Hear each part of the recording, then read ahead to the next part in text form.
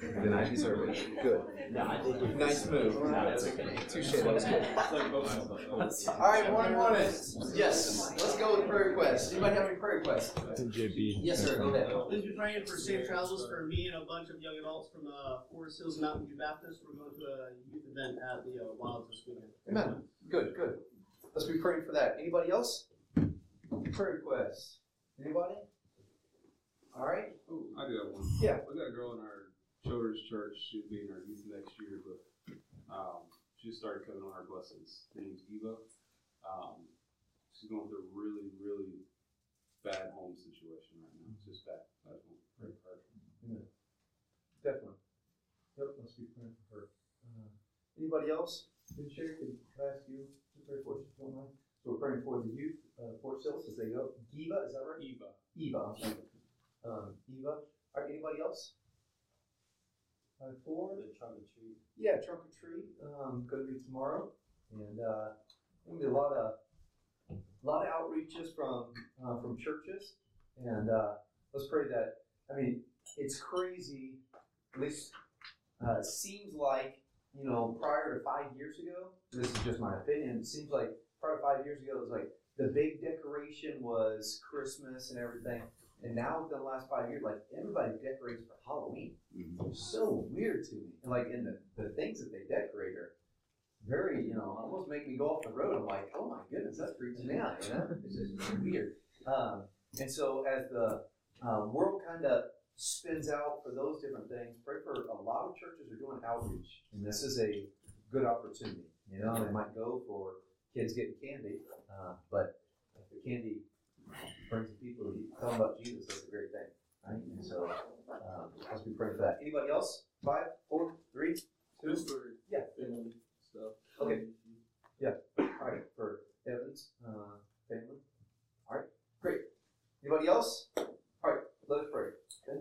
All right. Let's pray. Lord, we must thank you for everything you've given us. Thank you for this time we have the other to learn about you and your word. How to worship you more, Lord. Pray for just a few prayer requests, Lord, that we come to you with. Pray for Forest Hills. Our youth group is going to an event. I pray that you be with them in that situation, that you would burden their hearts for serving you more, Lord. Also want to pray for all the trunk or treats as well. There's one at Vision this weekend, and probably at a lot of other churches. I pray that you just use that time to have kids and parents hear your word, Lord, through that event. Also want to pray for Miss Eva and her home situation. Pray that you be with her in that. Pray that you just give her comfort and peace, Lord, and give her the wisdom to go through that, Lord. Also want to pray for Evan's family. Pray that you be with them throughout that situation. Give Evans the wisdom to go through that, Lord. Go to you with any requests or prayer requests, Lord. Also want to just pray for this Friday class, and that we take it to heart and apply what we learn to our daily life. In Jesus' name, amen. All right, let's go ahead and start. Let me say this reminder to all students that you will need to send your notes to Julie. Julie's okay, and so please make sure after class that you are sending your notes to Julie if you want to be counted as present for the class. All right, it would stink if you are here and you don't send your notes because you get counted absent. You don't want to get counted absent for being here, right? That's a total ripoff. So, if you're going to be absent, at least be doing something fun, right? You don't get so many absences. So when you get them, use those things, right? Yeah, that's like it's like if you get pulled over by the police, they're going 2 over. You're like, dude, if you're going to pull me over, at least let me go 20 over. Let's make this one worth it. So if you're going to be counted absent, make sure it's not because you didn't turn in your notes. Something really simple. All right. So if you have notes and you haven't turned them in lately, talk to Julie and say, could I turn these in or whatever, right? And so please do that. Okay, let's go ahead and jump in class. And Nate, how about this? Could you give us an update on your situation? Obviously, baby right now, and your goal is to leave in January 25th. All right. We've been in, and we'll be there for 5 years, and look forward to learning Phone Bay and then starting some churches in time. So. All right. Doesn't saying the word phone bay doesn't make you like want to start rapping or something. Like, yeah, like it's something cool about it. I don't know. It's just different. Yeah. Good. Well, praise the Lord. Well, let's start off with. I'm gonna start off, and then I'm gonna ask Nate. Then you can maybe give us some info about what you're gonna do right when you hit boots on the ground. Yeah. So I'm gonna start out with something that kind of all of us you might have heard of, or you might even know. And it's simple, and so I'm going to break it down. Could you bring the easel out, or the whiteboard? Oh, sorry. Yeah. Would You you had a chisel. Easel, I don't know. Josh, you made a movie. Tripod. Threw out the whiteboard. Yeah, maybe I couldn't remember what it's called, so I threw out the first thing that came to my mind. Yeah, what's that? I called it. Yeah. Okay. What's that? Oh, no, don't worry about it. Okay, cool. That's fine. Okay. That's fine. If it's not here. Okay, let's go with it this way. And I'm just going to draw it out so that you kind of see. And let's talk this morning for a few minutes as we start. I mentioned to you I'm working on different principles that I think are important in missions. And these are nothing new, especially if you've been around for a while, just kind of laying them out. And this one would be called the funnel principle. And as you know, what a funnel is, if you're going to use it maybe to change oil, it starts out big at the top and it goes towards the spout. The spout is obviously the target area, right? And so on the mission field, as Nate gets ready to arrive in Benin, or as you get ready to, and by the way, there's two different ways that you start as a missionary. There's either you start in a pioneer mode all by yourself, or you start in a team. But either way, maybe you say, I'm starting in a team my first couple of years for language, culture, I understand that. But either way, you're going to start, a missionary starts something new. So maybe you start a Sunday school class. Maybe you start a youth group. Maybe you start, it might be the pioneer of the new church. It might be a new church close to the area. Either way, as a missionary, you're going to start something new. So here's the funnel principle. You got it in your mind, and it starts big up top, and it goes down here. And I'm going to give you three different ways. The first would be called a crowd. You're going to gather a crowd. Now, in order to gather a crowd, the obvious reason is because nobody can get saved without first hearing, right? That's Romans chapter number 10. We all know, how shall they believe on whom they have not heard, right? And then obviously goes down, how can they hear without a preacher, right? But they have to hear. So, biblically speaking, you can go through, Andrew finds his brother, Simon Peter, right? And so Simon Peter may not have known the Messiah if Andrew didn't say, come and see him. We can talk about the John chapter 4, the adulterous woman that Jesus finds, the woman at the well, remember, and says, go find your husband. She's like, well, I don't exactly have one. He said, you got that right. You've had 5. The one that you're living with right now is not even. Which, by the way, that's an interesting thing, the one she's living with, which shows us something about marriage. Marriage is something that's recognized by God. Marriage is something that's recognized by the government. Because just cohabitating, living with somebody, didn't mean that she was married. Are you following? And so the one she was living with, and so she goes out and she calls, interesting enough, she calls all the men. Hey guys, come in here, somebody who I believe is the Messiah. And all, according to John chapter 4, all these men come. And so, but now they come for the lady, because she's calling them, but they stay because they hear the Christ, right?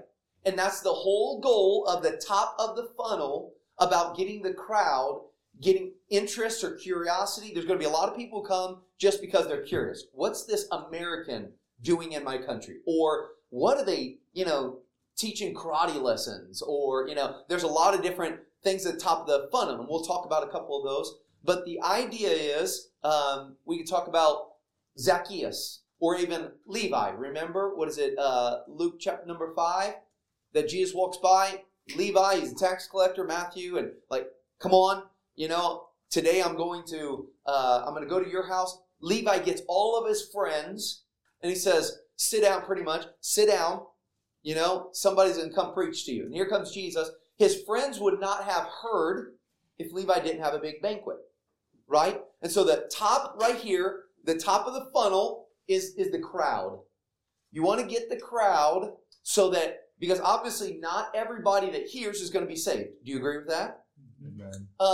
And we could even go further down. Not everybody that gets saved is going to become a member of the church, right? And not everybody that becomes a member of the church is going to get involved in the church. And everybody who's going to get involved in the church is going to become a leader, a teacher, a song leader, whatever it is. And so the more that we have up top means the more that are going to go into the funnel. So we start with the crowd, right? Now let's talk about a couple different things that get the crowd. So in your area, you want to make as much noise as possible. Every area is different. So represented in our missionary team, there would be guys who were in very restricted countries, such as China, or very restricted countries, maybe some that it wouldn't be as extreme, maybe as China, but they're very restricted. They got to be very careful. Maybe we talk about Nepal, or maybe we talk, there's different countries, different levels per se of government not wanting them there. But each of them have to some way get the word out or do activities to get the top of the funnel, the crowd. So tell me some of them that you have heard of. What are some of the ways that you can get a big crowd? Soccer tournament. Okay, a soccer tournament. Marvelous. Great. English classes. Great. People are like, I love to play soccer. Or, yeah, I would love to learn English. It's for free, or there's an American. It's not just, somebody teaching that's from this country. So I would like to. Go ahead, buddy. In terms of restricted country like China, Yeah. English corner works very well. That's something Austin's doing. Marvelous. Okay. So smaller groups. The English corner, like smaller groups of, people saying, hey, I want to get around you because you know English or you know something, right? Okay. What else? Trunk or treat. Trunk or treat. We're doing that tomorrow night. And I think that what is the goal of trunk or treat? You always have to remember this. What is my goal doing this? It's to get a crowd. So that obviously the target, when we come down, the target is you want to preach the gospel, right? But you cannot, you can't preach the gospel if there's nobody there, right? I'm just going to preach to my wife today. One, she probably preaches better than you. And two, I think she's already saved. So we need to get a crowd. All right, what other activities? Brother Jason does a men's meeting. So All right, he'll men's just meeting. have brochettes and show like a movie or whatever, but it's just like only for men. So he'll Yeah. have like 50 to 100. Just even Muslim lost men, Yeah. They show up. But it's Amen. a way to hopefully get one or two to stay. What's a brochette? Okay. A brochette. Shish kebab, right? Yeah. In Bolivia, they had like soap making class for the ladies' meeting. All right. Cookie decorating. All right, cookie decorating, soap making, cooking classes. Here's the thing. It's skills, right? If you offer to teach something, you find a niche that's in your area, right? And, I remember at different times, maybe it's a big conference. We would have conferences, some about finances. How to, finance is a big thing. And people come. And I remember one time said, we have an American visiting that is going to teach about finances. And everybody's like, well, all Americans are millionaires. Let's go, in their mind. And so they came.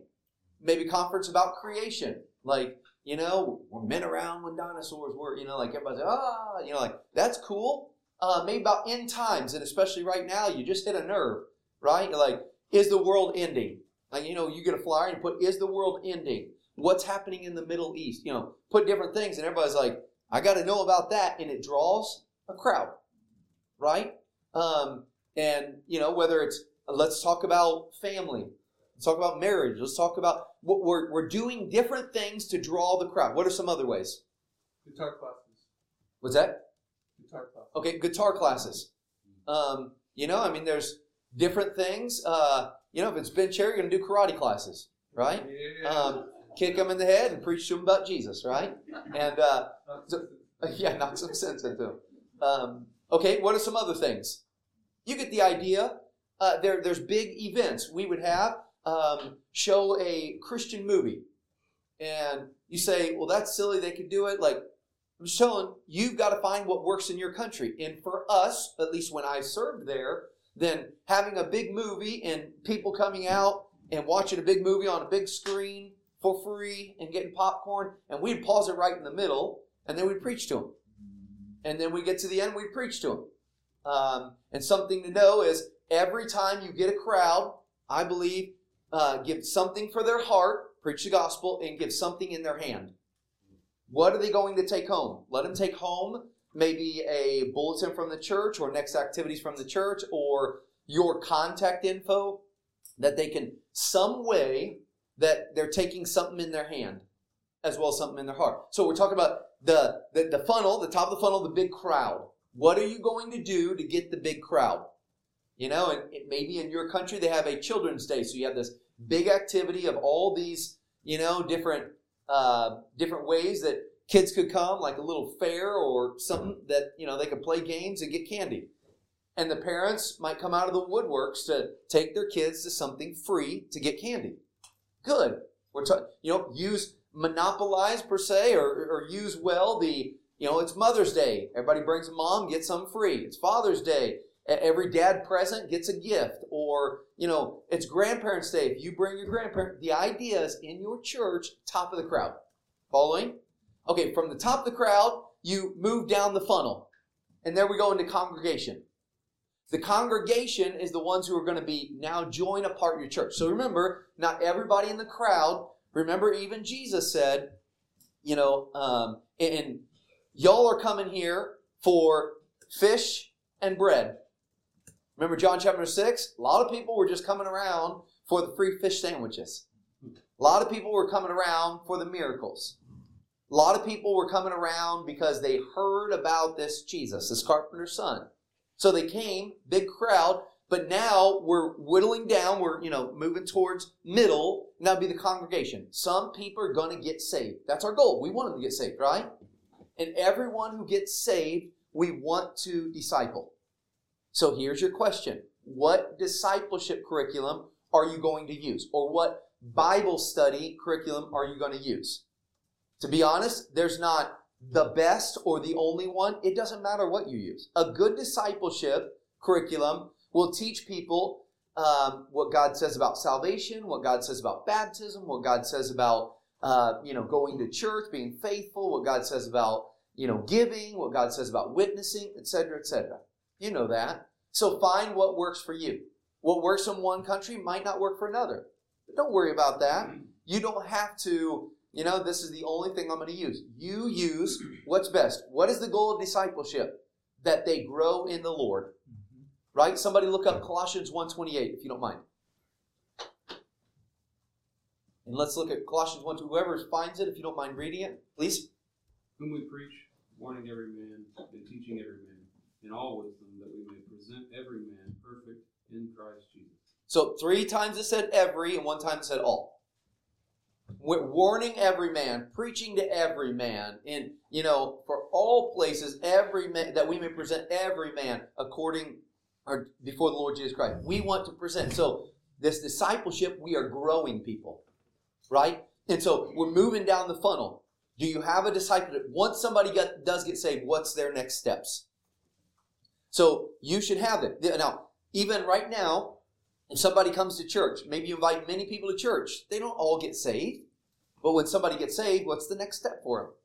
Do you have a way to plug them in the church, like discipleship that you're teaching them? Do you have some? Many of the cults that are out there, they monopolize on big evangelistic Christian efforts because they get saved at a Billy Graham crusade or, whatever. They get saved at this thing, but they never grow. So here comes alongside somebody who shows them a couple different verses out of the Bible, but they, twist it. And then all of a sudden, those people are now going to and learning things that are not doctrinal. And they monopolize on those things. And it's horrible. So as a spiritual worker, as a missionary, as God's servant, once they get saved, you're moving them down to the next step, discipleship. One of the best things that we had in our discipleship that happened, I remember specifically a young man came in, and what we would do is this lady who was a secretary, she became a secretary at the church, and she would walk around with a big old like a plastic sheet, and she'd put all of the lessons. Our very first stage of discipleship, we had 2 phases, phase 1, phase 2. Our phase 1 was like 26 lessons. And there was a couple of preliminaries, so it was like 28 lessons. She would walk around with the lessons. And we would constantly say, from the pulpit, and like, hey, I want to encourage you, do lesson, continue with your lessons. Someone might go up to Flavia and say, Flavia, I finished lesson 1. They would hand her lesson number 1. She would pull out the 2 sheets or whatever and give them lesson number 2. They would take it home. They would fill in the blanks. So maybe you do, one-on-one with the person. That's good. But what we did is, we got more people, and so we started passing out these papers, and the blanks would be the exact words from the scripture. So it'd say, maybe we're talking about baptism. Maybe you go to Acts chapter 8, and in the blank it says, what doth hinder me to be, and then the word that they fill in is from the Bible verse, baptized. So according to this, what do you have to do to be baptized? Well, they're reading the verse, like, oh, you have to believe first. And so you're teaching them discipleship through the exact words in the Bible. Well, they would come back with lesson 2, give it to Flavia. Flavia would give them lesson number 3. We'd go on. And then every few months, we would have a certificate ceremony. And everybody who finished the discipleship phase 1, they would go up front and they would receive a certificate. And it would encourage them to keep going. 2, it showed all of our church people keep on going. Because I wanted every man, every person to be presented before Christ, right? We want them mature. So as we move from the crowd, we go down into the congregation. The congregation is growing. That's what a church is for, right? Everybody needs a local church where they can get involved and they can grow. Amen. Well, I remember one specific time that a young man came and he said, Pastor, do you have the next lesson? And I didn't have. I kept the original book, and it was spiral bound. It was the 20 lessons or whatever. And I said, I don't have it. And he said, I've got my whole book. But if you want to run down to the corner store, get a photocopy, you could do that. And so he got my book and he ran down, and, where I lived in South America, still made a lot of photocopies. You say, what's a photocopy? Just a copy of so they would go down, they would pay 10 centavos, and they would, make a copy of something and come back. So he came back, gave me the book. Well, a couple weeks passed, probably about 2 weeks passed, and he walked in my office. He said, here you go, Pastor. And I said, did you finish lesson number 2? And he said, no, I finished the whole thing. I said, what do you mean the whole thing? He said, I got photocopies of the entire book, and I finished it. And I'm like, you just finished the whole book in 2 weeks? He's like, yeah, what's next? And I'm like, there's no next. That was supposed to be a year's worth of material. And so I said, well, we have a phase number 2 of discipleship. I was totally bluffing and totally lying. Then I walked out, I'm like, God, what am I going to use in phase number 2? And so I walked out, and we came up with phase number 2, a whole different, it was another discipleship curriculum that we used and I said, give me next week and I'll let you start with phase number 2. And that's when we started, because he forced my hand. I wasn't ready for it. And so I just bluffed my way through it. But he finished all of it. Time went on, and he began to grow more and more. He began to get involved, and things began to happen. And then he became one of the leaders in the church. And it wasn't a surprise that he became a leader, because this young man came because of English class, part of the big crowd. But he stayed and became part of the congregation because of discipleship. The next one we go down to is committed. So from a crowd, you're gathering a crowd. Use your, use your imagination, what you could do for gathering a crowd. You're having a banquet. You encourage your people. Everybody have a friend over for a banquet. Or you're doing something, this, soccer tournament, whatever we said, for the crowd. And you're preaching to them. If you get a crowd, preach to them. I read one book and it said this. It said, it was talking about different ways for evangelism. And it said, stand outside of a big sports game or a rock concert or something. And this is what he said. Let the devil gather them, and then you preach to them. And I'm like, well, there's one idea, And you already do. Like this weekend, starting tonight, here in Dawsonville, they have what they call the Moonshine Festival. And I'll be going tomorrow morning, mainly for the food trucks, just saying. But And that's it. You know, I mean, for those think that I'm going to the Moonshine Festival for another reason, I'm not. I'm going for the food trucks. But as I go there, you know, there's people that are gathered everywhere. What a wonderful place to pass out tracts. And thankfully, there will be people who set up booths. I think there's over 200 vendors that are there. And they're going to be setting up, and some of them are going to be good churches.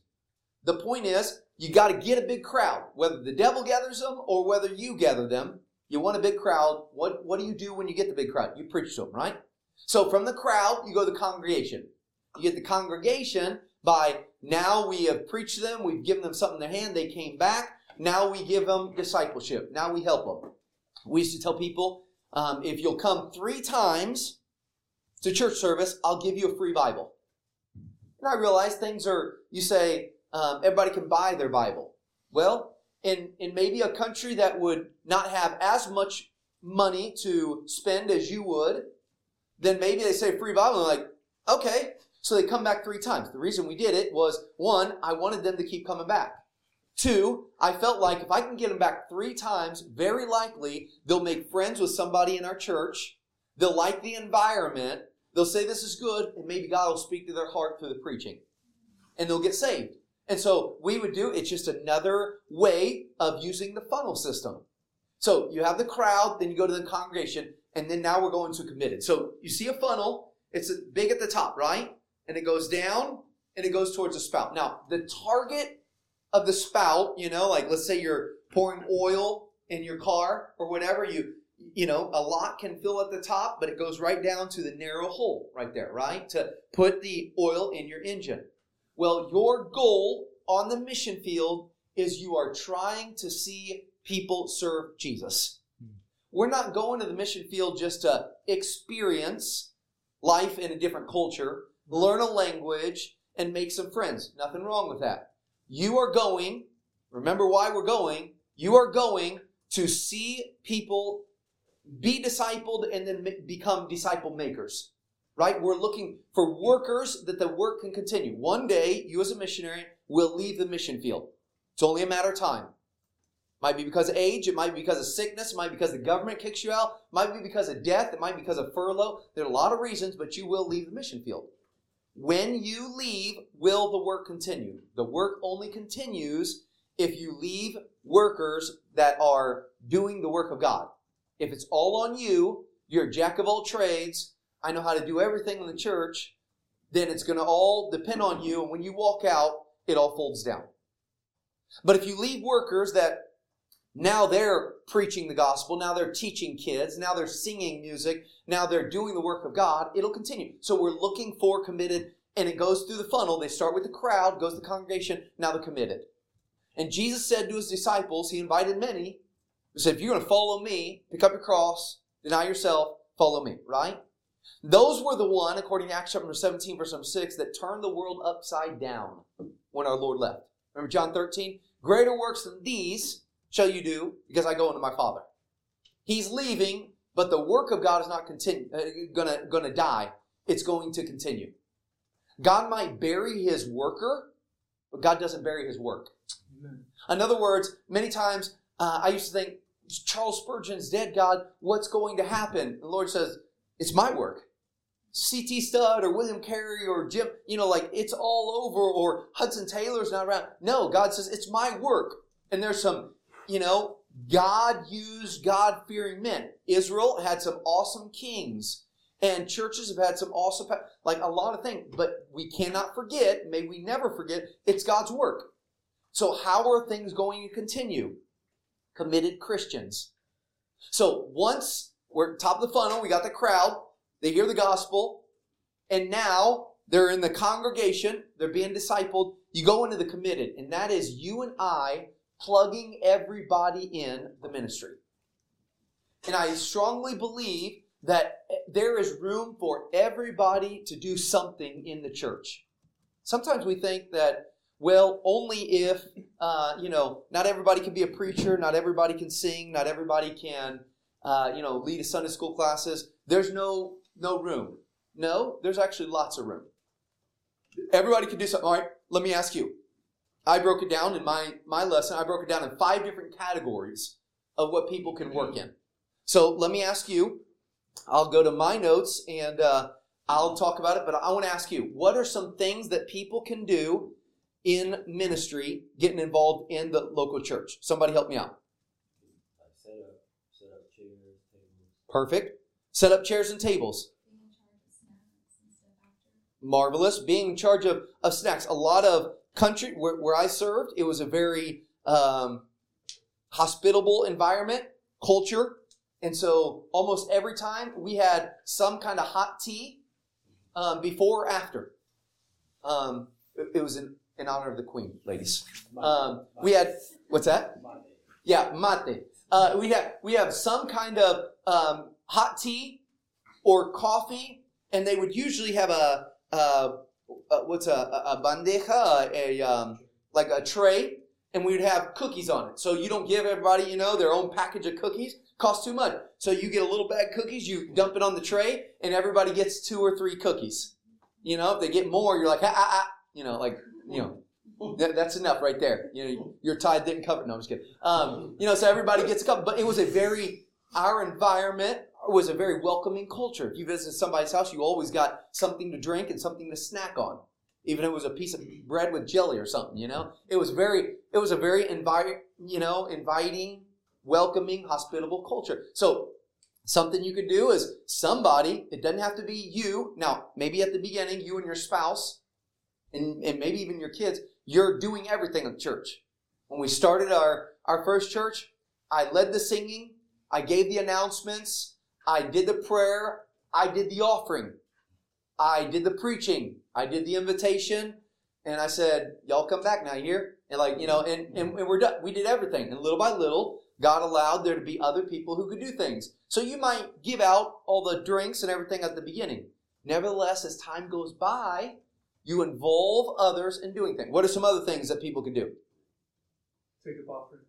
Take up offering. We need some ushers, right? All right, what's some other things? Greeters. All right, greeters. And guy, girl, kid, older, we all need somebody at the front door to open the door or to smile. Hey, how you doing? That's a good welcoming sign, right? You say, now, to welcome at church, we're not talking about pulpit. I would say be very, very, very, very slow ever to allow somebody to get to the pulpit. That's not the goal, because once you let somebody get to the pulpit and give announcements or something like that, to give them any other job is way below them. Wow. And so be very careful. I did that by lesson learned, by trial and error, accident, and then, guy ended up leaving. I'm like, hey, would you help as an usher? And no, I want to go back up there. I'm like, man, I just ruined it for the guy. Be very, very slow. Here's the idea. Be very slow to hire, and you don't have to be quick to fire. In other words, bring them up slowly. Everybody can be involved, but rarely do you let anybody get to the pulpit. It's not like you want to give them time, right? Paul talked to Timothy, and in that, the 1 Timothy 3, the Titus chapter 1, when he talked about the prerequisites, the guidelines to being a pastor, an elder, a bishop, he said, not a novice, not something new, somebody who's been proven. So don't let anybody get to the pulpit without being proven. But there's a lot of things that people can do, right? You don't have to be a super Christian to give out a bulletin. You don't have to be a super Christian to turn on the sound equipment, to straighten up the chairs. You don't have to be a super Christian to clean something up or to stock something. So I wrote down 5 different areas in which everybody can be involved in something in ministry. The very first, and these are things that we used in Argentina, we'd pass them out on a paper, and at least a couple times a year, we'd ask everybody to mark something and get involved in one of the areas. The very first one would be music and sound. That includes working in the sound equipment, turning it on.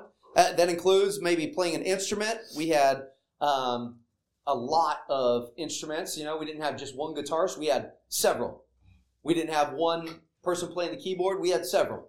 We didn't have one person, If you played an instrument, we'll let you go up there and play during the song service. We'd like an orchestra. It could be that could be turning on music before and after service. I like a welcoming environment.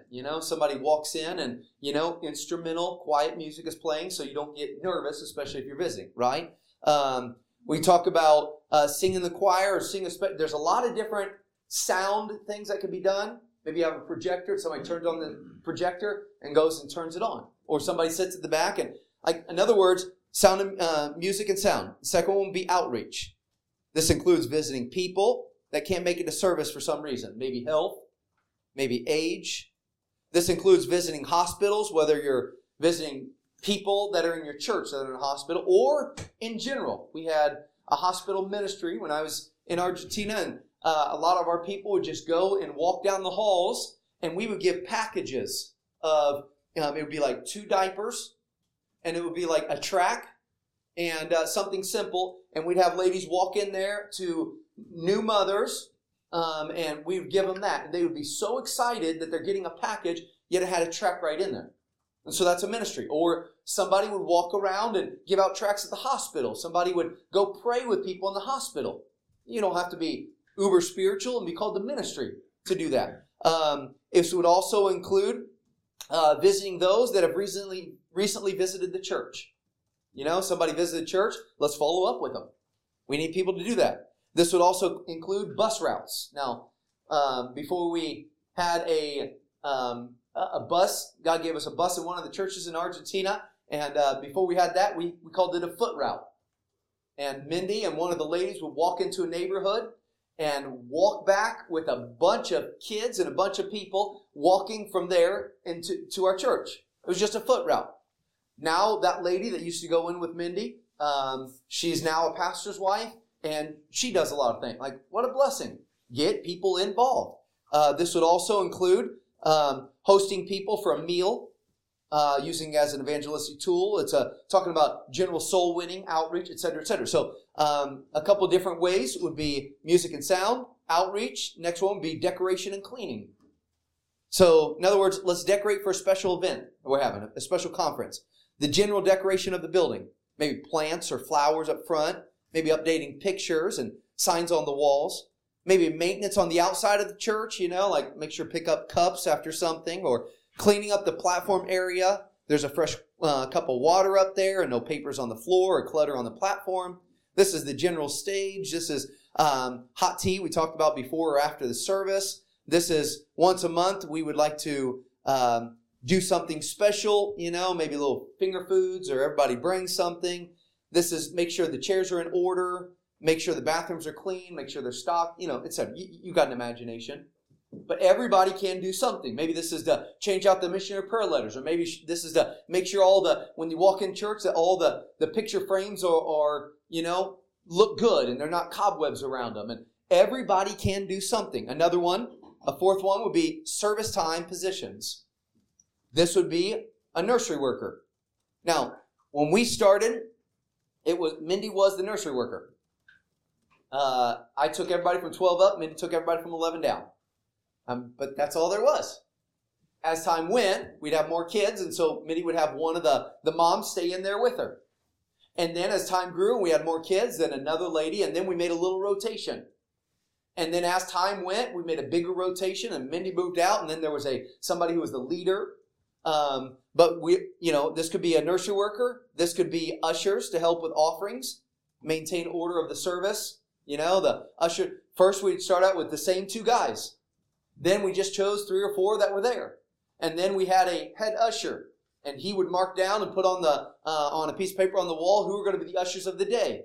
And he would make sure that everybody's ready and everybody has what they need. This is the ushers are to, help. They don't have to be super spiritual. They're helping a baby's there and ma'am, we'd we've got a nursery out the back. Could we help you out? And they would take the lady to take her. This is to keep order in the service. One time, we had all kinds of crazy things. We'd have a dog run in the service. And I'm like, thank the Lord for ushers. We'd have drunks walk in, and I'm like, thank God for ushers, At the beginning, it was me scooting out the dogs as I'm trying to preach at the same time. It was me trying to say, somebody help the drunk man standing in front of me, waving his arms as I'm trying to sing. It was awkward. The whole thing, We've had times where we'd start a church and the next door neighbor's throwing rocks on the tin roof, making noise because he didn't like us. We'd have neighbors like turning the music all the way up on purpose. And, at the beginning, what do? You just try to talk louder or, whatever. But as time went, I remember our second church plant, chickens would go wild every time I was preaching. They were quiet during the songs. They were quiet during the announcements. I would start preaching, and the diabolical, non-Chick-fil-A chickens would go, go crazy. I'm like, I'm going to kill them all. I'm going to get Chick-fil-A sauce. I'm defeathering every one of them. Going crazy. But then over time, you get men who stand at the back, people who help, ladies and gentlemen that are in the door, that greet people, and they begin to help. Everybody can do something. This is a welcome table where information is kept. This is doorkeepers, greeters, etc. And there's a fifth category that would be office work. And office work doesn't mean sometimes we we overanalyze things like, well, I don't know somebody who is good on the computer. It doesn't have to be. This could be maintain the track rack and other booklets that you have. This could be gather all the visitor cards and put them in a system for follow-up. That system could be, for us for a long time, it was just a box, and they would keep it in order, made sure somebody followed up. This could be a volunteer for a few hours every week just to stay at the church, or the entrance of the church, if somebody came by and needed prayer or needed something. This could be publicity, somebody going out and looking for opportunities where you could put tracts or where you could put a sign or where you could do something. This could be birthday cards for everybody in the congregation. This could be calling people that have visited for, special events. This could be calling people that have birthdays or anniversaries. This could be follow-up letter. You get the idea. I don't need to go on, but here's the idea. There is plenty, if you will write it down, there are plenty of things that people can do in ministry. It does not only have to be those who teach, those who preach, those who sing. There's a lot of things. So follow with me. Go back in your mind. The funnel principle. The goal is gather a crowd. There's a lot of things you could do. We move it down to the congregation. How can we get these that have heard, that are now saved, to growing, to spiritually maturing? And so we go right here. And then we move down to the committed. Now we're involving them in church. Now we're giving them opportunities. Now we're spending more time with them. Now we're letting them, use the gifts that God has given them. We're talking about the committed. Now, as time goes by, God's going to show you through, like I said, discipleship or through other things, how guys are really growing. And those are going to be the guys who are serving. Let me ask you this. I'll close out with this section, and then I'll hand it over to Nate to talk a little bit. Let me think about this. Every one of us here, every one of us. I want you to think in your life. Every one of us. Blaine, would you mind turning the AC on before we all die of a heat stroke? All right. Thank you. Lord have mercy, it's warm. It's been cool, but now it's... okay. Every one of us, I want you to think in your own life. Every one of us have been through the funnel principle. Think about it. Let me ask you. I just want you to think. You don't have to answer. Why did you get saved? Mom and Dad took me. Good. My neighbor asked me to go to visit church with them. Good. I grew up in church, but a teacher really took a liking into my life. Or I had a friend there, or, just how God, something gave you a curiosity to be part of the crowd. From there, you got saved. You say, I was just like everybody else sitting in the pew, but something revived or woke up or, quickened that desire to serve God in your life. I don't know what it was. For my wife, she was 6 years old, and missionaries came by the church, and she said, I want to be a missionary. And I know this because I've read all of her journals. And she wanted to be a missionary, and she kept that in, her and her twin sister. And by the way, people used to go up with them and pray with them and say, that's sweet, I'm glad, thinking it's going to pass. But God kept it in her heart. And so something God used in your life to awaken. Maybe it was a book you read. Maybe it was a sermon that you heard. Maybe it was a person that you met. Maybe it was, I don't know. What made you, so you got saved, part of the big crowd.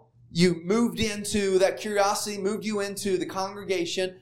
And then that discipleship or somebody taking interest in helping you, it made you go further down into being committed. And then one day, you felt like God was touching and speaking to your heart about serving Him. And that's where you're at now. And every one of us can say it's not one person. God used many people in your life, or many circumstances, or many messages, or many lessons, or whatever, to get you to where you are. And let me tell you this, God does not have a lack or a shortage of workers. There are plenty of people out there that God wants to use, but God wants to use you so that they can hear, so that they can grow, and they can become committed. And so you went through the funnel system. Now it's your time to help other people get through the funnel system. You say, well, God calls somebody. Correct. But God can't call. Here's what William Carey said. If you want to know the will of God, get an open Bible and an open map. In other words, God can't call people on information they do not know. So notice churches where there's a lot of young people that are being called to ministry, like probably there's some preaching and some interest from the teachers that are teaching that. I mean, there's something about that. So you are going to go over and ask God to use you to help you get in the crowd, move the congregation, and get to the committed. All right, questions about the funnel before we move topics? Everybody got it? Not difficult, and I realize I'm probably oversimplified, and maybe there's a lot more to it, and that's very true. Nevertheless, you have to learn to simplify everything in life. Sometimes we overanalyze and make things very difficult. Serving Jesus doesn't have to be hard or difficult. Take it one day at a time. You know, you heard the old, saying, silly as it may be, how do you eat an elephant? One bite at a time. By the way, watch out because there's a lot of poachers out there. I'm just kidding. One bite at a time, right? So how do you run a marathon? Well, 1 mile at a time. Don't plan on doing that one. How do you, whatever it is, just how do you graduate from the training center? Well, it's going to take years. You do it one time. How do you, whatever it is, don't let the fear of the unknown make you afraid and you don't do it. Fear paralyzes a lot of people. The acronym FEAR, F-E-A-R, false evidence appearing real. God, I can't do this. Lord, it's just impossible. And many people, they don't get saved because, if I get saved, I have to stop this, or my family's going to disown me, or, fear of, no, accepting Jesus is the best thing. And then, I don't know. I don't know Bible verses. I don't think I can do this. And all of a sudden they start growing in the Lord. They're learning these truths of God's Word and Bible principles and Bible verses. And, in other words, you help them through that. And where you're at, simplify it. Simplify everything. God, I don't know how I'm going to get my money. God, I don't even know how I'm going to do deputation. God, I don't know if I can finish this. I don't know. And here's my Bible verse for the whole thing. Philippians 1:6. Being confident of this very thing, that He, that's God, which hath begun a good work in you, that's salvation, He will perform it, perfect it, mature it, all the way until the day of Jesus Christ. What God started in you, God wants to fulfill in you. Let Him use you. And if God uses you, there are wonderful things that will happen. And so sometimes we do the comparison, well, I can't be like, don't do that. God didn't make you like anybody else. And praise the Lord He didn't, because it would be boring if we were all cookie cutters, right? Like you say, I might do, you know what? I don't know that I would use English classes where I go. Good, don't use them. Find something that you're going to use for the top of the funnel. I don't know if I might use a soup kitchen. Good, use it. Just make sure your goal is to share the gospel. And then make sure from there, don't let that be an end all. I just want to feed the bellies. Good, we'll make sure the heart gets fed too. And then when they do get saved, make sure, it doesn't matter what ministry, let's make sure we're getting people through to serve Jesus. So don't worry, we're not cookie cutter. They compare themselves among themselves, are not wise, right? Because if you compare yourself, you're either prideful because you're way better than, or you're miserable because you're not as good as. Either side of the horse that you fall on, the right or left, you still fall off the horse, right? And so don't compare yourself. Don't worry about those things. You follow through. All right, funnel principle. Everybody got it? 5-4? Any questions? Any comments? Anything you would like to add to it? Got it? Go ahead. Yes, ma'am. I was curious about how you handled the in-between part with regards to getting people involved in the church, because you'll have a congregation, and a lot of them aren't involved. Sure. So how did you get to that place of encouragement? So we had all through those, you're going to have people that lag behind or people don't, get there.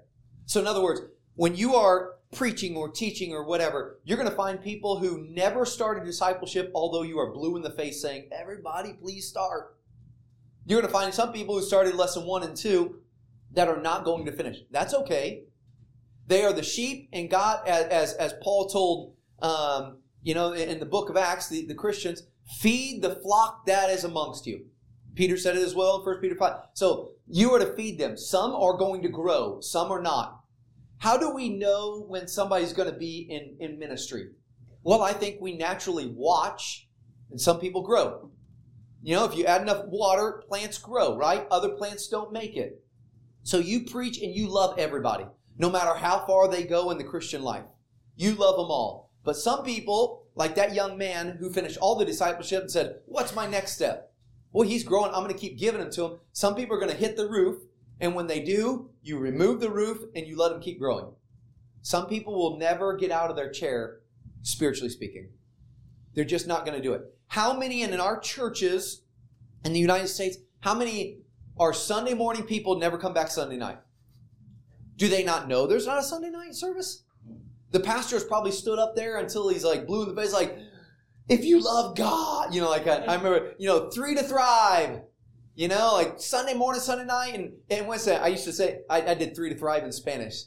Tres para vivir, spiritually, if you wanna move forward, el domingo en la mañana, el domingo en la tarde, y el miércoles, if you want to spiritually grow, you need tres para vivir. Three to thrive, 3 to go by, 3 to grow by. And we'd push it. Guess what? People that are not coming back Sunday night are never coming back Sunday night. We had this man he was the treasurer of our church. He was a good man. They had no children. They were older, him and his wife. They married at an older age. And super sweet. But every time I had a men's activity, he was not going. He wanted to go, and I knew because he told me a lot. And he even told me, my wife won't let me come. I'm like, this is awkward. I don't know what to tell you. You're old enough to be my granddad. I can't tell you, tell grandma to let you go, It was just weird. But, he could. So I had to realize he's never going to go on the men's activities. And we had one men's activity a month. Ours would be soccer and steak. That's the double spiritual S right there. Steak and soccer. And, we did it. And there was a guy, Alfredo, he would run the whole thing. And he would collect, 15 pesos from every person. He'd buy the meat. And we'd go and, people came out of the woodworks. It was one of our biggest evangelistic efforts. Because everybody came for steak and soccer. And we'd always bring a little bit more. It didn't cost, just everybody paid 15, which was it was not a whole lot of money. But everybody would do it to play soccer and to eat steak. And we'd bring people, that man, he never came. And we would say, hey, man, I want you to be there and I want you to bring somebody. And everybody would, but this man never did. I just accepted it. Some people you have to accept. They're not going to grow. They're not going to go further. That's okay. Keep preaching to them. You'll never know when God's going to work. By the way, you can't, sometimes we try to twist the hearts, manipulate the situation. If God doesn't do it, we labor in vain that do it. Right? Just let God do the work. You keep preaching, keep loving people, and as you do, some are going to grow, some are going to stay. That's okay. Amen. Right? And so we're talking about funnel principle. Anybody else? That's a good question. Because sometimes it can fluster us a little bit. That's all right. Maybe right now you're witnessing to people or discipling people, and you're like, every time I get back with that person, I say, so did you read your Bible this week? Oh, man, I've just been so busy. I can't, and you're like, will you ever read your Bible? I'm going to slap this guy upside the head. Well, maybe that means that you invest and help others and not as much at that person. But keep loving them. Keep, send them a text. Hey, I look forward to seeing you Sunday morning. When we started the church, it seems silly to you. When we started our first church, I texted almost or called almost every person every Saturday night. And you're like, why would you do that? They should be spiritually mature enough. Most of them just got saved or wasn't even saved. I was trying to get anybody and everybody. We grew, and later on, I divided it up between 10 couples. And I said, you are the pastor or the deacon of this couple. And I want you to pray for them, and I want you to weekly contact them. You don't have to tell anybody that you're in charge of them. I want you to know their birthdays. We divided up because I couldn't do it. And by the way, it's great for a missionary to realize he cannot do it all. Don't try to do it all. If you are the best, like, I never need anybody because I could play I could use the sound system on my I don't know, on my tablet, and I could play the guitar by myself, and I could sing, and then I could preach, and I could do the special music. If you are a jack of all trades, there's no room for anybody else to work. You need people to work, and you need to let them know that there's a need. Like, man, if you could help me, you say, I could do better by myself on the iPad running and I'm sure you can, but somebody has to learn how to do that in the back. You know, you can get there, and at the beginning, you will be the only one, cleaning up the chairs. But, straightening and doing that. But little by little, let other people help you. Right? Okay. Anybody else question or comment about the funnel principle? 5, 4, 3, 2. All right, Nate, I'm going to give this to you. And how about, I would like if we can. Actually, there's one right there. I'm sorry, buddy. Yeah. Hello. Okay. Nate's going to be with us a couple more weeks. As he travels, the point is he's going to be very soon headed out to the mission field. And so he's already finished a couple of years. God's used him, and now he's going to pioneer a brand new country. So I would like you to consider maybe asking him a question. Now, remember, some things are going to be theory because he's not in Benin, right?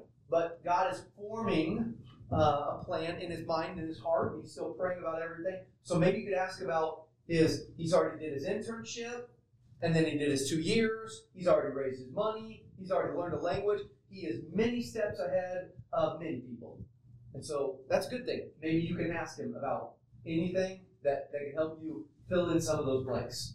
All right? Chill out. Not everybody at the same time. We can't handle all the questions, all right? Anybody? All right? Nate, how about you just tell us, when you arrived, God had already put on your heart missions, so you got your preparation. I'm sure there were some things as you were getting your preparation that were trying to deter you. And then as you started deputation, that probably tried to deter you. And then as you got over there, sicknesses and other things that probably deterred you. And as you raised your fund, et cetera, and now that you're going on. How do you continue when there's a lot of things, maybe spiritual or maybe physical ailments, sicknesses, or maybe even family, like, Lord, what do I do? I mean, you guys are in a more difficult than a lot of countries. Yeah. So how do you keep going? Yeah, if you look for an excuse of why not to do something or an excuse to quit, you can easily always find one. Because it all kind of depends on your personality, how you look at life. There's always going to be problems. There's always going to be difficulties. Not everything's going to be exactly perfectly how you thought it would be. Emily had never even been to Africa when we went. And, to Burkina Faso, she went to Kenya for like a week, so everything was like completely new. And so there's going to be culture shock. There's going to be difficulties when it comes to learning a language. You're going to have maybe kids. And so you have all that thrown in there. And so if you're looking for an excuse, if you're looking for a reason to quit, you can easily find many of them. But if you just have it in your mind, God's called you to do the work that he's called you to do, and don't let difficulties or trials distract you or discourage you. Just stay focused at the task at hand. I mean, we have a job to do. Life's not about us. It's not about, how easy and how great things are all the time. They're not always going to be. But, if you have the perspective and mindset, that I think is godly and the right way to think about things, then really our lives are wonderful that God's given us. I mean, if you really think about it, the worst thing that can happen to us is like the best thing that can happen to us, which is we die and go to heaven. I mean, and God saved us. We're saved. Sometimes I think and I look and I meet people, and as you're sharing the gospel, you meet people that are living lives so empty and so vain. They're chasing after money, or they're chasing after pleasure, or they're trying to, seek their happiness and alcohol and all sorts of different things that do not satisfy. And sometimes you just think, like, what in the world? I cannot imagine living life without Christ and living a life that is pretty much just purposeless. And so, but that's how most people live. And so knowing that going into it, you you may say, oh, well, I'm not like so-and-so, or I'm not like this or that, but you know Jesus, and that's more than most people. Yeah. Jesus said, wide is the gate, and broad is the way that enter, that leadeth to life, and few there be that find it. Narrow is the way that leadeth to life. Or, you know what I'm trying to say. You know the verse in English better than I do. Most people are going to hell, Jesus says, and very few people actually get it. Very few people are really saved. And so you have the gospel. So everywhere you go, even if you don't have much, you have the gospel. And that is a lot more than you think it is. Yep. And realize that the devil's going to try to throw everything he can at you. I mean, things were, semi-easy, easier in Bobo for the 2 years than they were in Awaga. Ever since we got to Awaga, it was really bad.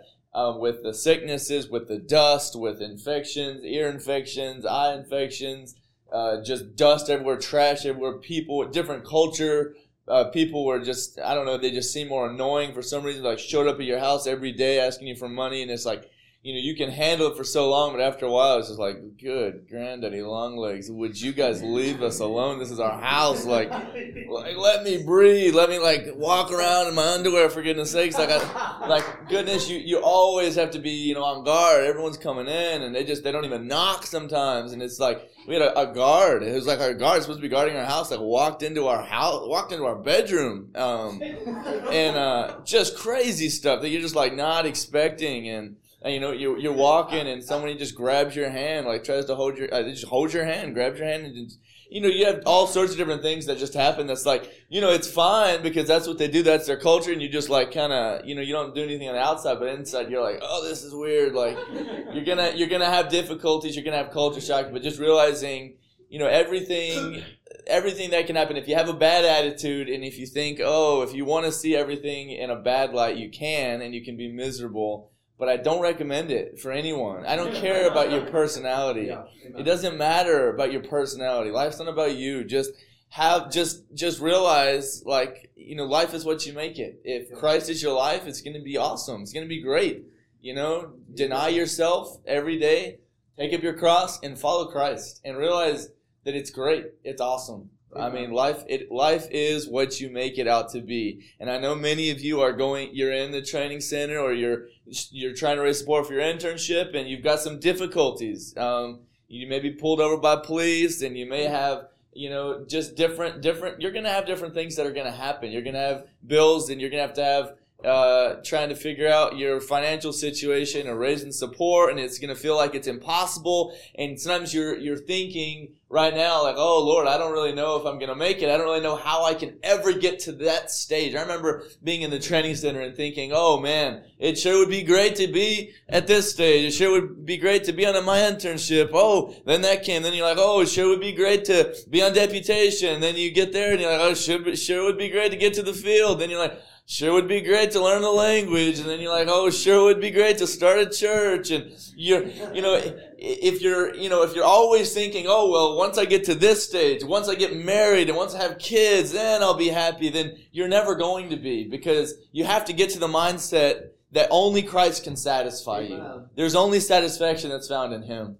And literally the fact that He saved us and He's called us and He allows us to serve Him, and to just be here now, Lord willing, hopefully many of you will be in a further stage. But even if not, you're here now for such a time as this to learn and to grow all you can while you can. And so just look at the bright side of life, and that will help you a lot. Go with the flow, have a chill personality, even if you're uptight or you have a hard time with that.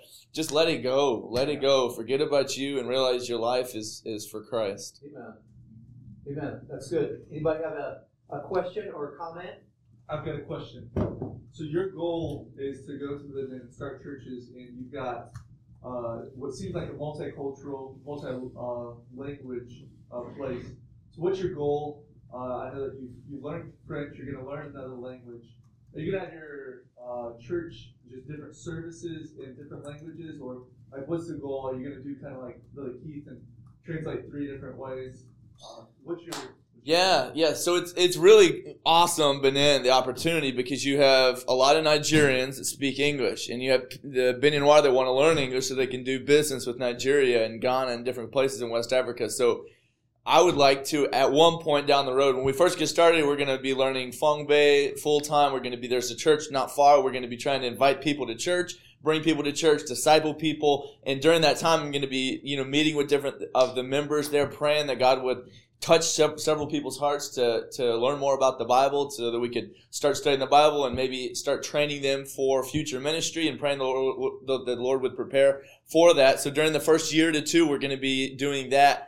But whenever we do go out on our own and start a church, I would like to have an English service for Nigerians and for anybody that wants to learn English. And then have a French service. Usually what they have is they'll preach in French and it'll be translated into French. So we might do that, or we might just do 3 different services on Sunday. Nobody hardly does Sunday night there for whatever reason. They just do Sunday morning.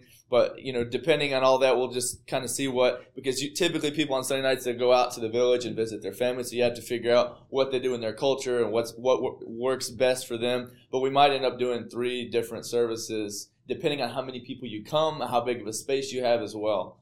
So we'll see, but I'd like to do multiple services because there's lots of people that I've met that are Muslim or whatever, but they're like, yeah, I'll come to church to hear English, and so you have people that do that. Like even the church now, we were just there for 3 weeks when we moved to Benin before coming here. And there is also that we met a family that works for the U.S. Embassy that just got there. And he speaks a little bit of French, but his wife doesn't speak any, and his kids don't speak any. So the pastor would preach, and then I would translate the service from French to English for them, for their sake. But then I saw like other people, they really like that a lot because they want to learn English, and it's interesting. You get to hear the messages different ways. And so before they were doing it from French into Feng Bei, and so with English doing it. Translating 3 times that's just a lot. It's a lot. For me, I think it would be better to have, a whole hour service in each language in the future. What's the population of people that don't speak French that only speak Feng Bei, or vice versa? So in the cities, there would be more people that speak French, but overall, they say it's not very many, about half or so that would speak French overall in the country, 30% to half. And so it just depends on where you're at, what city you're at, and so but that's one reason why we'd like to learn Feng Bei is so that because odds are, and even the time that we were there, we met people that did not know French, and so then it's like, how are you going to share the gospel? You limit yourself from the get-go. But even if they do speak French, they don't like it. They don't prefer it. They use it like people in South Africa would use English, but what do they speak to each other? What do the Xhosa speak to each other? They speak that. They speak that cool language with the click. They like that. That's their heart language. And so the same way there. They speak to each other. They speak in Feng. And when I speak in Feng, they love it. The walls fall down. They're like, oh, you're not just some, conceited French guy that's trying to steal our money. You actually care about us enough to learn our language. And so you're not limited by who you can share the gospel with and who you can't. But even though they do know French, it's like they don't like it. It's not preferred. So the percentage maybe 30 to 50%. But we would like to at one point go to a smaller city. Maybe there's a city called Ouidah. I'm not sure exactly. We'd like to travel and survey while we're there doing that year or two, learning the language. We'd like to survey 20 to 50 different cities and villages that are around. But there's a city called Ouidah that we went to and did evangelism at that nobody had ever done evangelism there before. And so they were super wide open, excited to receive something and willing to talk with you. Majority of people there are voodoo, but they don't really, with voodoo, it just kind of, nobody really knows exactly. Some of y'all saw some of the videos about voodoo. I mean, it's so different, and there's not even like a book, like this is what we do, this is what we believe. So it's all a conglomeration of different crazy stuff going on. And so they don't have any Bible preaching church in the whole city. There's like 50 to 100,000, but they get there's different people in the surrounding areas, and all cities are growing. So we'd like to maybe at one point go to a city like that. But if we did, French would be less spoken even there. So just depending on where we go, we'll see. We'll figure it out. But Feng Bei is definitely, just a little bit of time I was there, they're like, yeah, you need to learn this. So. And the other missionaries said we should. Feng Bei. Feng Bei. Okay. And it, yeah. I guess how many people that speak Fongbe would know not only good French? The majority of older people, 50 and older, maybe 40 and 50 and older, wouldn't know very much because they wouldn't go to school. But it depends because it's all school is paid. There's no free school, so that's why I say in the village you're gonna have a whole lot less people that speak French or are familiar with French or can read because they didn't go to school because their parents couldn't afford to pay for them to go to school. And so you also have kind of poorer families that the reason they are poor is because they're paying for all 4 of their kids' school bill, so they go to school because they want them to learn French. Or you have a family with like 8 or 9, 10 kids, and they're poor, but they'll steal and kill and get whatever they can to get enough money to send one kid to school, and that kid is like no pressure. Like you gotta get a good job so you can send money back and provide for our whole family for the rest of your life. And so you'll meet people like that where it's like, yeah, I'm in school, and it's like, well, I don't really have a choice. I've got to continue with this, and I've got a lot of pressure on my back. And so, but that guy would know French, and none of his family would in the village. And he would just get whatever job he could and send money back to him. And it's that's like the rest of his life, kind of a slavery in a sense. So you have all sorts of different people, but the further you go out from the city, the less French people are going to know. But they do have Fongbe. They have the language. They have a Bible written in Fongbe, and the government is pushing big time, more now than ever before, pushing people to read, teaching people to read in French and in Fongbe. So there's a Bible in French and in Fongbe. So I've met some people that don't know how to read French, but they know how to read Fongbe, and some people that know how to read Fongbe don't know how to read French. Some people know how to speak French, don't know how to speak Fongbe. Some people know how to speak Fongbe, but not French. The majority of foreigners don't know Fongbe. People come from Nigeria or whatever they wouldn't, and then there's a whole bunch of Chinese people. I don't really know what they speak. I'm guessing they've got to speak some French to survive or do business. So, but who knows? Maybe Lord will open up a door to start a Chinese church, in the future, because, why not? God wants everyone saved. There's a bunch of Moroccan guys, Indian guys. So that's another reason that Story app is cool. I went to a store, like a restaurant. There was a guy from like Tengali or he spoke some weird language. He told me where he was from, and I was like, what language do you speak? There was another guy that spoke Hindi. So I was able to share the gospel with this guy in his language and this guy in his language. And so, wherever you go, there's going to be people from all over the world. And so we want to reach, we're there to reach Benin, but we're reaching West Africa. So whoever's come, wherever they're from, we met people from Ghana, met people from Niger, met people from Nigeria, from Togo, from all over the place. And so it's exciting just the possibilities of thinking, what could God do? What doors could He open? And we were in Burkina Faso, of all places, in Bobo Dioulasso, like the middle of nowhere, Burkina Faso, and there was a huge group of Nigerians that were there, like 2,000 or 3,000 of them. They're doing QNet, this marketing, internet marketing type business or whatever. But anyhow, they came to us like, "Hey, can we learn any? Can we go to church? Can you speak English in church so we can actually understand what's going on?" Because they didn't know any French, and so they started. We're like, "Sure, if you come at 7 a.m. in the morning, we'll preach." And so there was 65, 75 Nigerians packed into this building, overflowing, people standing in the back because they just wanted to have church in English so they could understand. Most of those guys weren't even saved. They came from they were Catholic or they were Anglican. But it didn't matter to them. They just wanted to hear somebody pray in English and hear preaching in English and sing in English, and then they even got to do it in their language sometimes. It got pretty crazy when that happened. They got really excited. But that also showed me how much of a difference, and it's the same. It's true in Benin when people are singing and worshiping or preaching in Fongbe. There's a difference versus French, and so it's helpful. You have to know French because the government paperwork's in French. Whole bunch of stuff's in French. All the foreigners, that's all they speak. Embassy, everything. So French is necessary, but it's helpful to know both of them. And so we're excited about the possibility of starting multiple churches in multiple different regions of the country. It's pretty much so like a line, like this invisible line, and like within half the country. The north, they speak Dendi. and they love Dendi. And if you speak Fongbe up there, they don't like you because they're very racist. They're all typically they're majority Muslim, 90% Muslim up north. Down south, it's the polar opposite. Majority Muslims are the minority, and so those that are Muslim are pretty hard. They're harder or whatever, but they speak Fongbe, and they need to learn Fongbe because if they speak Dendi, people will make fun of them and call them monkeys and kick them and stuff. And so, so you have this like kind of this line. And so, but all down south is where the majority of the population is. Like that's probably 70% of the population is down south, and they would speak Fongbe. And even up north, they would understand it, even if they didn't know French, so you could get the gospel to them. Yeah. Anybody else? Let me say this. In the meantime, I think it's phenomenal that you take whatever opportunities are in front of you. And so if he could start an English service because there's, like you said, Nigerians, people from other country, amen. Do whatever God gives you. And,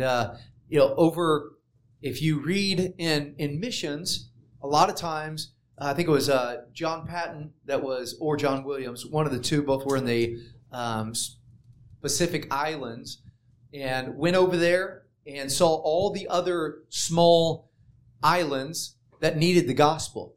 And he was reading in the book of Acts that Jesus took his disciples to different places preaching, and he said, you know what, I'm going to make a boat so I can get from one island to another.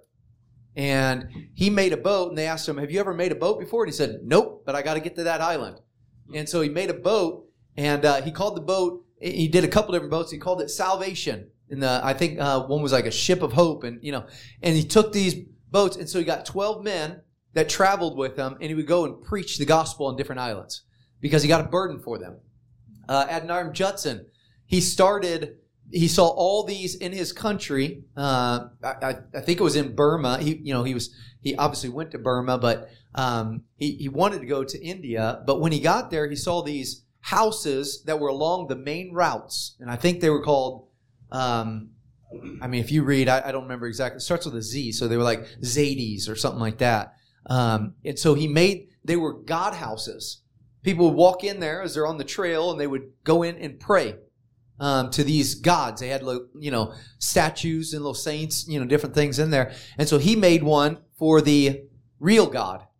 And people would come on, and he would give them hot tea, and he'd preach to them about the gospel. So like before he left, I'm sure he didn't say, you know what, I'm going to start this little, but whatever comes in front of him and whatever comes to you, like use any opportunity to preach the gospel. I remember one time, I still wish, I can't find it, but we were doing English classes, so we started passing out flyers in the university, on the university campus in our city, in La Plata. And so we'd pass out these, and people would start coming to our English classes. And after a while, someone showed me in the newspaper, there was two big newspapers in our city. They were like rivals, like New York Times type, they were the big one. And everybody, still used newspapers. And I realized you're like, all y'all are thinking like, yeah, dude, because it was like 50 years ago. No, this is like actually recent history. But it was different. People still, to this day, a lot of magazine stands and a lot of newspaper stands, and that's just the way they still roll. And so in the newspaper, it had an ad in the newspaper, and it said, no passing out flyers on university campuses saying free English classes, North American professors. And I was like, I made it to the paper. I made it to the paper. I was so excited. I'm like, they're gunning me. I'm like, thank you for all the promotion. What a blessing. The thing was, find whatever works in your area. And there's going to be a little thing. You're like, I don't know if this will work. Try it. And Nate is looking for the opportunities in front of him. You can find opportunities in front of you. Even right now, like maybe somebody's not doing, whatever it is. Try it. It might work. All right. Anybody have a question for Nate? We're going to go a couple more minutes, and then we're going to take our break. Anybody else? We got 7 minutes. We're going to take our break. Anybody? So Nate's plans when he gets there. All of us, I read a long time ago, a growing ministry is always in transition. In other words, as ministry grows, God puts something else in front of you. Let me say it like this. as your family grows. When you get married, your life is going to change. That's not bad. Life is about exchanges. You say, well, if I get a spouse, I'm not going to be flirting with other people. Or, now that I have kids, I can't do as much as, maybe before, just after church or whatever. Or now that life changes. It's okay. You're exchanging things for good. Well, as ministry grows, Nate's got certain goals now. Maybe when he gets over there's like, man, there's all these opportunities. I'm going to try them. And don't be afraid. You have to learn to be flexible. Anybody know who Johnny Erickson Tata is? Have you ever heard that name? Okay, she was, I just finished her biography. I was on a road trip last week, and so I was able to listen to several books. And she, I think 17 years old, she was diving, and she dove into into the ocean, and it was shallow. And when she hit it, she said, I felt immediate something go, like this shock in my body. And she said, I heard my sister crying, saying, Johnny, come here. And she said, I heard her, but I couldn't move. She said, I could move my head, but my body didn't move. Anyway, her whole life is, now God's used her in a great way. She's paralyzed. Her head, I guess, she's like, I don't remember all the different things, but she's paralyzed, her spinal cord and everything, so she can't move anything. Just her head. And a lot of things happened, and she would get bitter and she would get mad and say, God, but why? Lord, I mean, all these, and she would say, if I never would have, dove on that day, or if I didn't go to the beach that day, it wouldn't have happened to me. And she goes through all these scenarios, and she said that she's in the hospital. She talks about being in the hospital and how she only had two positions. They would turn her over on the gurney. The doctor would touch her leg, say, do you feel that? Do you feel that? She said, I couldn't feel anything. And so the doctor would turn her on the gurney, and all she could do is look straight up. And she couldn't, she could move her eyes, but she couldn't look down. She couldn't move her head to see somebody. And then the doctor, every once in a while, the doctor would flip her upside down, and she would look at the floor. And those were the two positions for weeks upon weeks and months as they would try to do, she had bed sores. And because she was paralyzed, they would just cut her open and, clean out bones, it's different things. And she said, I couldn't feel anything. I mean, just craziest. But here's something that stuck out, the whole thing. She said, I don't remember exactly how she said it. She said, if you trust God, that God is in control, then nothing can take you by surprise. In other words, it was not an accident that what happened to her. And we go through trials or things in our life and we're like, but God, why?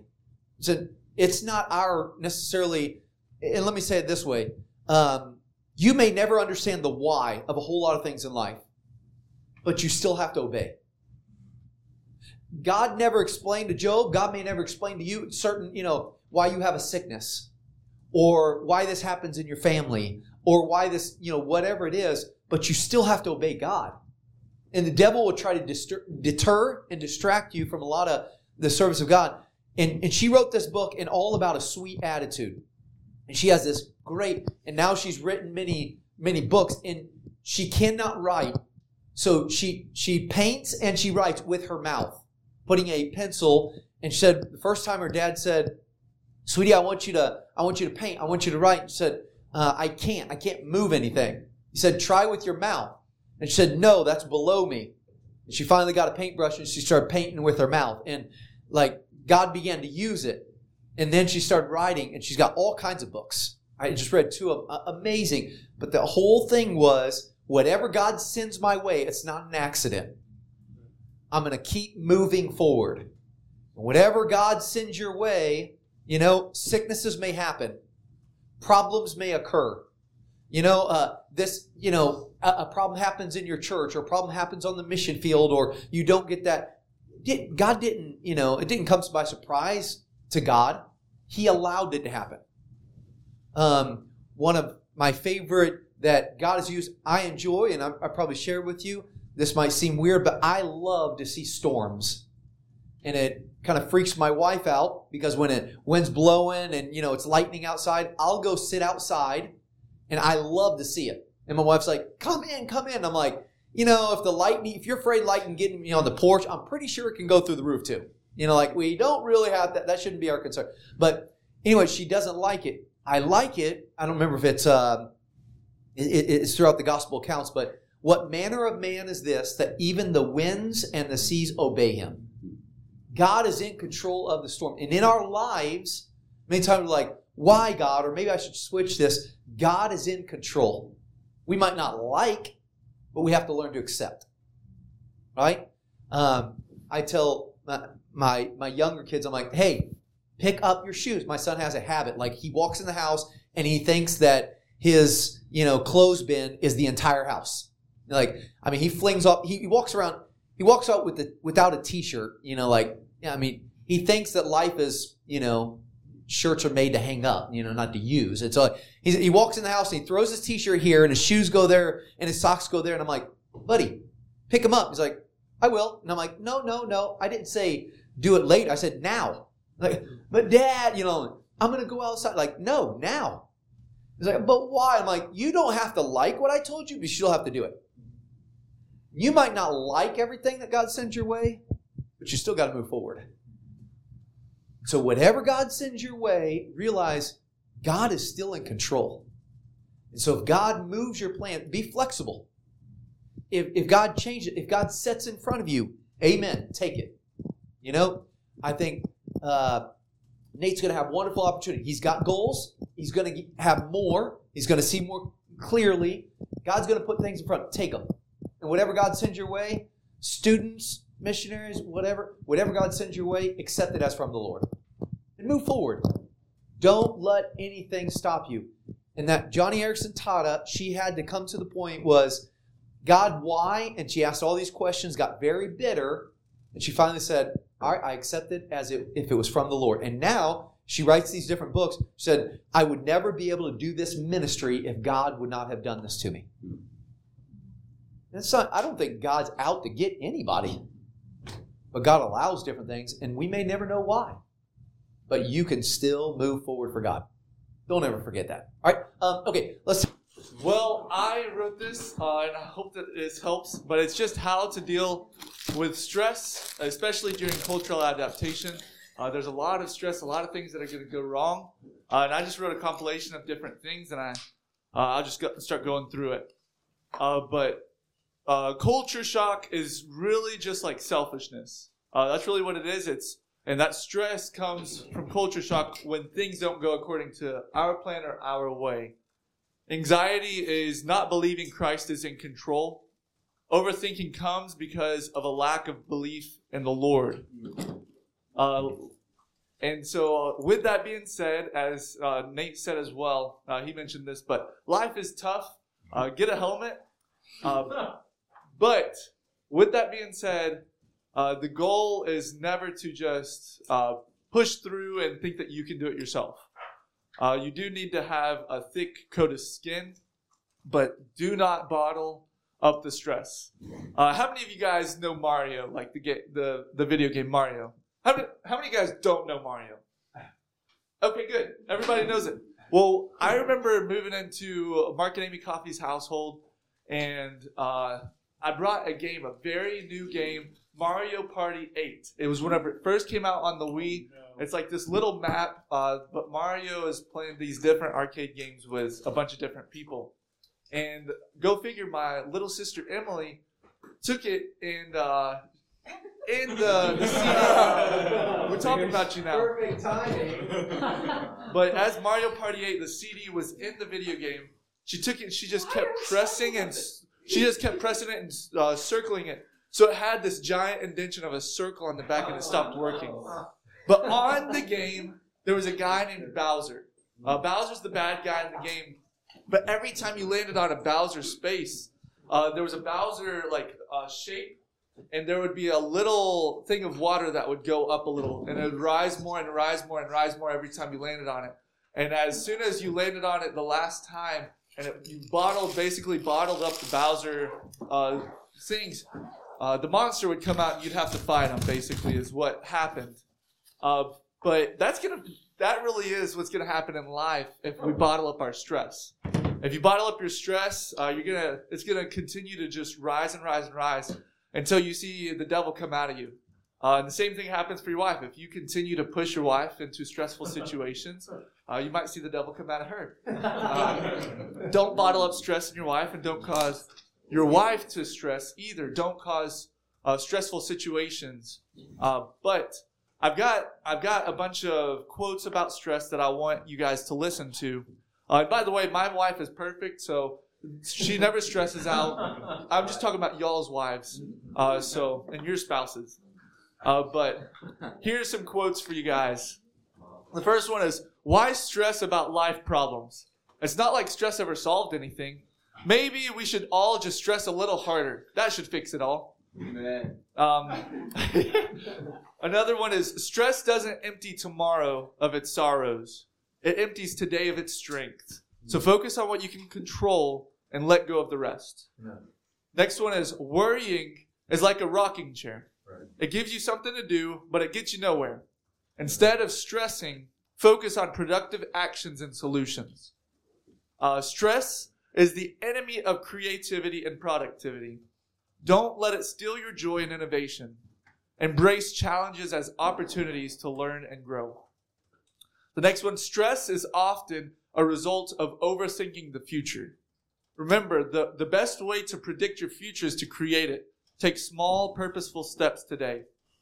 And this last one was one of my favorites. I think that we said it before, but life is 10% what happens to us and 90% how we react to it.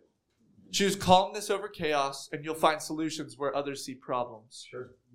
You see, stress is not something that happens to us. It's a reaction. We can either choose to be stressed or we can choose to trust in the Lord. So stress is a choice. If you say, man, I'm just so stressed, that's because you choose to stress to the reaction or to the actions that have taken place. And it really is, especially during cultural adaptation, about perception. It's about how you think of the situations. Bad things are going to happen. And I have an example for you guys.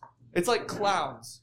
You know, some people look at clowns and they say, these things are funny. I mean, that's why they were created. That's why they're in the world.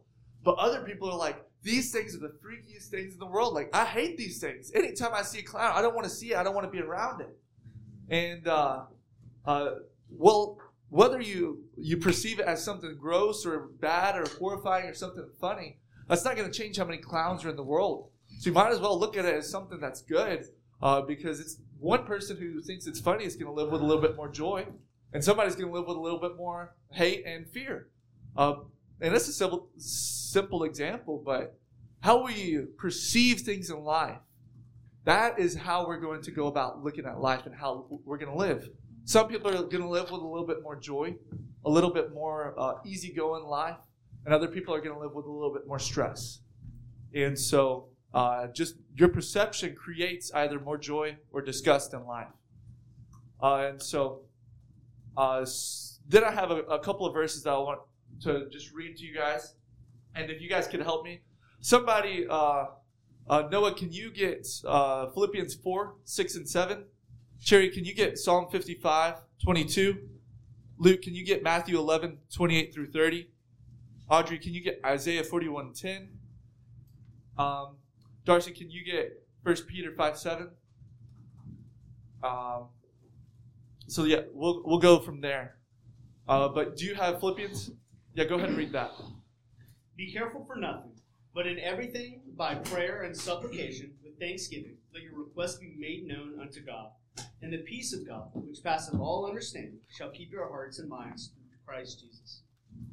Be careful for nothing. The reason we can do that is because of who is in control. When we realize who is in control, there's not really much to stress about. I mean, God is our Heavenly Father who loves us as we are His children. We can be careful for nothing, but instead just bring it to the Lord in prayer and supplication with thanksgiving. Just make those requests known to God. There's going to be bad things that happen in our lives. There's going to be tough things. Get a helmet and just go to the Lord and give it all to Him. The next verse? Psalm 55, 22. Cast thy burden upon the Lord, and He shall sustain thee. He shall never suffer the righteous to be moved. Cast your burdens upon the Lord. Same thing. Next verse. Matthew 11:28. Come unto me, all you labor and heavy laden, and I will give you rest. Take my yoke upon you, and learn from me, for I am meek and lowly in heart. And you shall find rest unto your souls. For my yoke is easy and my burden is light.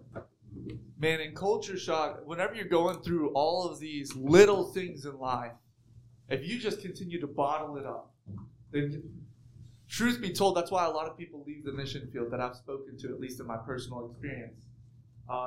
It's because people bottle things up, and it's all the little things that cause them to stress. And that stress causes tension in the marriage, and it causes tension in the ministry. But whenever you bring those things to God and you truly give it to the Lord, and you call upon Him, He can give you that rest that you need. So go through that. Isaiah 41:11 or 10. Fear thou not, for I am with thee. Be not dismayed, for I am thy God. I will strengthen thee, yea, I will help thee, yea, I will hold thee up with thy right hand, with the right hand of my righteousness. Do you guys remember being like a kid and being like afraid of the dark or afraid of something, and then all of a sudden your mom or dad comes in the room and all that fear goes away? I remember doing that whenever I was afraid of the dark, but that's really what the Lord is. He's always with us. So there's no reason to fear. There's no reason to go about life stressed. Be not dismayed, because He is God. And with that, He's almighty. There's so many names that we could call Him. But He will give you the strength that you need should you ask for it. And the wisdom that you need should you ask for it. And then 1 Peter 5:7. Casting all your care upon Him, for He cares for you. Not only do you cast your care upon Him, but He cares for you enough to help you. He wants us to be dependent upon Him. And so I've got a bunch of other verses, and you can go throughout the Bible. God really wants us to depend on Him because He knows that we can't handle the stress ourselves. So number one is God is the God of all comfort. The second thing is God is the comfort in our afflictions.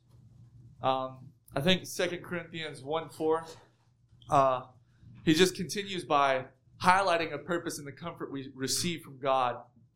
I think it says, 2 Corinthians 1:3 and 4, Blessed be God, even the Father of our Lord Jesus Christ, the Father of mercies and the God of all comfort, who comforteth us in all our tribulation, that we may be able to comfort them which are in many trouble, by the comfort wherein we ourselves are comforted of God. You see, God is the God of all comfort, and He's a comfort in our trials. Romans 8:28, we know that all things work together for good to them that love God, to them who are called according to His purpose. There's no special formula to like secret recipe on how to deal with stress. It's very simple. Go to God, give it to Him, and if you truly trust in Him, then your stress levels are going to release, and they're going to drop. So when it comes to stress, you got two choices. You can either stress or not stress. But understand that God is in control, and that He can give you comfort. You don't have to continue in a state of stress. You don't have to continue in that state of culture shock, because you can give it to God. You can stop thinking about yourself. Stop being selfish in your actions and in your ways. Stop being an old dog who can't learn new tricks. And instead of that, start being more relaxed and more, easygoing would be the word. And there's biblical principles to that. But also, I want to just mention there are physical things that we can do to relieve stress as well. Because there's science behind it about dopamine levels and all that stuff. But there's science between physical things or practical things that reduce stress. The way you eat, the amount of exercise that you have, the talks that you have with your mentors, not bottling it up. So go ahead and do those things. If you say, man, I hate stress, well then look at your diet. Look at how much you're exercising. Look at all these practical things in your life, along with giving it to God. But adaptation is not about losing yourself. It's about expanding yourself. So let the challenges of a new culture mold you, not stress you. Amen. And that's it. Amen. Anybody have a question? Besides playing soccer, what are some of the best ways for you that you have experienced that you able to relieve stress? I mentioned talking to your mentors about things. Many times we blow up things in our mind, and that causes us to really overthink and over worry about things. And whenever we just talk to our mentors, get advice from them, a lot of times, at least with me, whenever I tell them my problems, I tell the Lord my problems, it's almost like some of that goes away. Other than that, my wife loves taking walks. You can do yoga. Any physical activity really does help reduce stress. I think Brother Jeff plays pickleball and lets his son beat him. I do goat yoga as well. He does. Be careful with yoga though, it's demonic. Stretching. But you can take walks. I mean, everybody has a different thing that they do. Some people go just drive and talk to the Lord. Some people play FIFA. I mean, there's just so many things. Just find your niche that helps you. As everybody looks at Ben Zumko. No, I'm just kidding. But it really it's a personality thing. Whatever works for you. Some people read. Each of us have a toolbox given by God, right? And you have to be wise enough to use the tools in the toolbox. In other words, we got a water leak out here, and some people just got here to try to fix it. If I was to go out there and try to, grab my hands and open up a pipe or do something like, it's not going to work. My hand's not going to let me. You have to have the appropriate tools, right? And so you want to get through stress. Well, God has already given you tools. Maybe it's friends that you can talk to. Maybe it's an activity that you can do. Maybe it's songs that you can sing. Maybe it's reminding yourself, and I agree as Chase, there are different things that fit your personality that don't fit others. And that's okay. For some people, should you read your Bible? You better believe it. Should you talk to God? You better believe it. But maybe at that time, if you just open your Bible and read, you might get frustrated. So maybe you turn on the music and that helps you kind of get out of that funk. Or maybe you go play a sport and that, helps you. Maybe you take that walk and you talk to God and say, God, I need you. Lord, what's going on? And those Psalms, many of the Psalms, they start off with David saying, where are you, Lord? Why am I cast down, O my soul? What's going on, God? And then he ends the Psalm saying, I will forever praise you. He had to get through some things emotionally. And you do too. What has God given you in that toolbox to help you? And so be wise enough to apply whatever tool is needed at that time for that moment. It's not always the same. It doesn't have to be the same. What helps you, there's a danger in taking other people's prescriptions, right? Because, just because you have a headache and they have a headache, well, it might be different. Or because you feel bad and they feel bad, it might be something different. You don't take other people's prescriptions. You got to be careful about that. Well, what might help me might help you, but it might not. Nevertheless, our goal is both of us want to get out of that funk so that we can serve the Lord. Because when you're discouraged, do you want to pass out tracts? Do you want to read your Bible? Do you want to preach the gospel? Do you want to sit? No, none of us do. So what do you have to do to get out of that so that you can? And by the way, when you get to the mission field, you are your own boss. And at the same time, you are your own encourager. So David, 1 Samuel chapter 30, he encouraged himself in the Lord. What does that mean? The Bible really doesn't say. I want to say, I think, because of other pastors, it might mean that David, went back in his mind and said, Lord, I remember being out with the sheep, and I remember singing to you, God, and you just flooded my soul with joy. God, if I sing again, maybe that'll happen. God, I remember when the lion and the bear came, God, and I could trust you, God. I'm going to trust you again. God, I remember you helped me through, though I walked through the valley of the shadow of death, God, you gave me that. Lord, I need you again.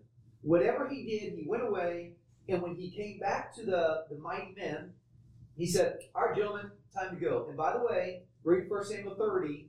When he went, he got everybody was discouraged. He got those guys. He went forward. He took back all, wives, children, animals, everything they had, and plundered even more. In other words, as Peter, the devil shook him, but he came back as the Lord told him he would. You'll come back stronger. You can go through discouragement or emotional hard times, and you could come back stronger. You don't have to be weaker. You say, it chipped away at me until I'm, according to God, and even Peter's example, the Lord said, I'm praying for you. You'll come back stronger. Peter came back and he preached to 3,000. I'd say that's stronger. You can get out. Discouragement is not a place you have to live. It's a state in which you pass through. But do not set up camp. You determine if you're going to stay there. God's given you the tools to get out. Get out. I used to tell people in Argentina, do not say, they'd say, Pastor, the doctor told me I have to be on bed rest for 3 months. And I was like, don't do it. I'm like, what are you, doctor? And I'm like, nope, but I can tell you, don't do it. If you need to rest, but go sit outside. Call somebody. If you turn the lights off and stay in the same room, the same four walls, you will not only get discouraged, you'll go down and down and down and down. So you're ready to go crazy. And then you're saying, Doc, I need more pills, I need something stronger, I can't handle this. Get out, breathe the air, listen to the birds, talk to somebody, read something. Like, it does me good to read about Johnny Erickson Tata. You know why? Because you're like, Lord, my life is hard. And you're like, snap, my life's not hard at all. Mm-hmm. It does me good to listen to, I just listened to a book that's called Son of Hamas. Hamas, the ones that are taking people captive, one of the leaders of Hamas, his son, when Hamas was created, his son eventually gets saved. And he now lives in California. He's a born-again believer, and he tells the story about Hamas. And that guy, he talks about them picking him up, beating him up, taking him to Israeli prison, and even the Hamas leaders, the terrorists, they beat him up. And I'm like, Lord, I thought I had a rough day. And you're like, I got a cold. This guy's like in jail getting beat up. You're like, oh, my life's not that bad. You're like, snap, So learn when you're going through a hard time, you don't have to stay there. And I truly do believe this. Life is a choice. Nobody can make you angry. You choose to be angry. Nobody can make you bitter. You choose to be. Nobody can make you stressed out. You choose to be. Nobody can make you listen to gossip. You choose it. Nobody can make you talk bad. You choose it. Nobody can, whatever you say. Nobody can steal your joy unless you love them. You choose. And so, by the way, when gossip comes your way, because, and it comes in all kinds of forms. When I was on the mission field, they'd be like, Pastor, I have a prayer request. And it was like a total gossip session. Pray for, I remember one time, pray for my husband because he's bad with money and he's not really a good leader and all this. And her husband was sitting next to her. And I was like, this is awkward. What in the world? There's, my opinion, there's 3 different ways of getting out of gossip. 1, make an excuse and lightly get away. Man, I'm sorry to hear that. Hey, I was thinking maybe we can go outside and change the subject. That's the lightest and easiest way to get out. Secondly, just say, no, more a little bit purposeful, hey, let's not talk about that. Don't worry about it. There's nothing we can do, don't do that. Third, you can be more abrupt. You know what? We need to pray for him.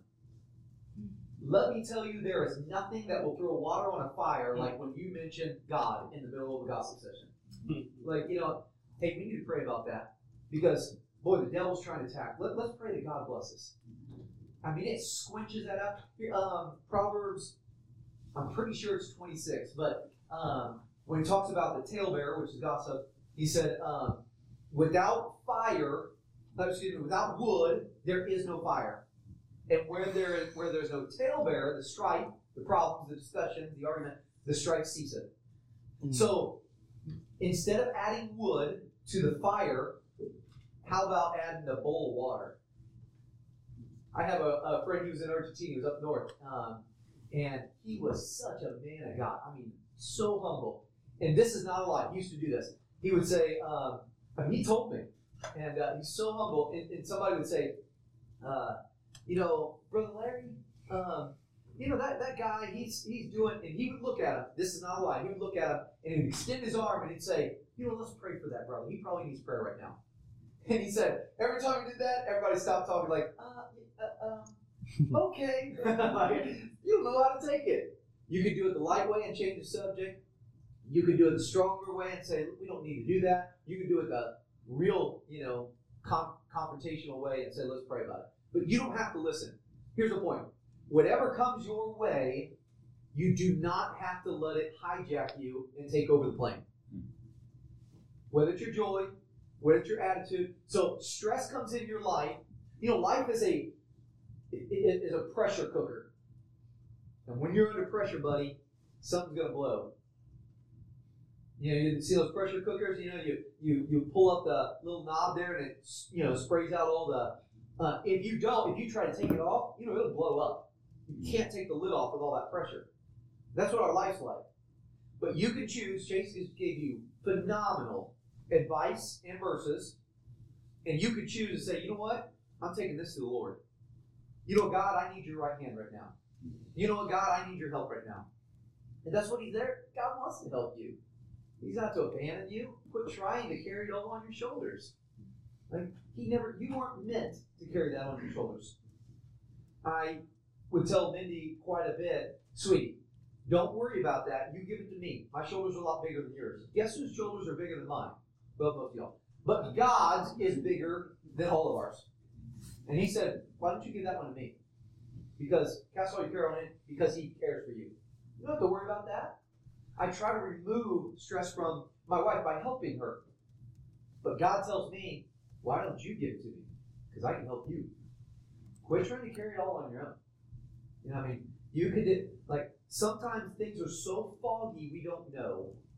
And man, we've all been there, right? In all kinds of ways. God, I don't see a way out. God, it's impossible. My God loves to work in impossible situations. Yeah. For man, it's impossible. With God, all things are possible. He's like, oh, you're in a corner?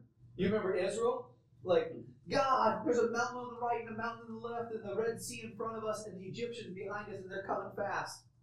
And the Lord said, stand still and watch the salvation of our God.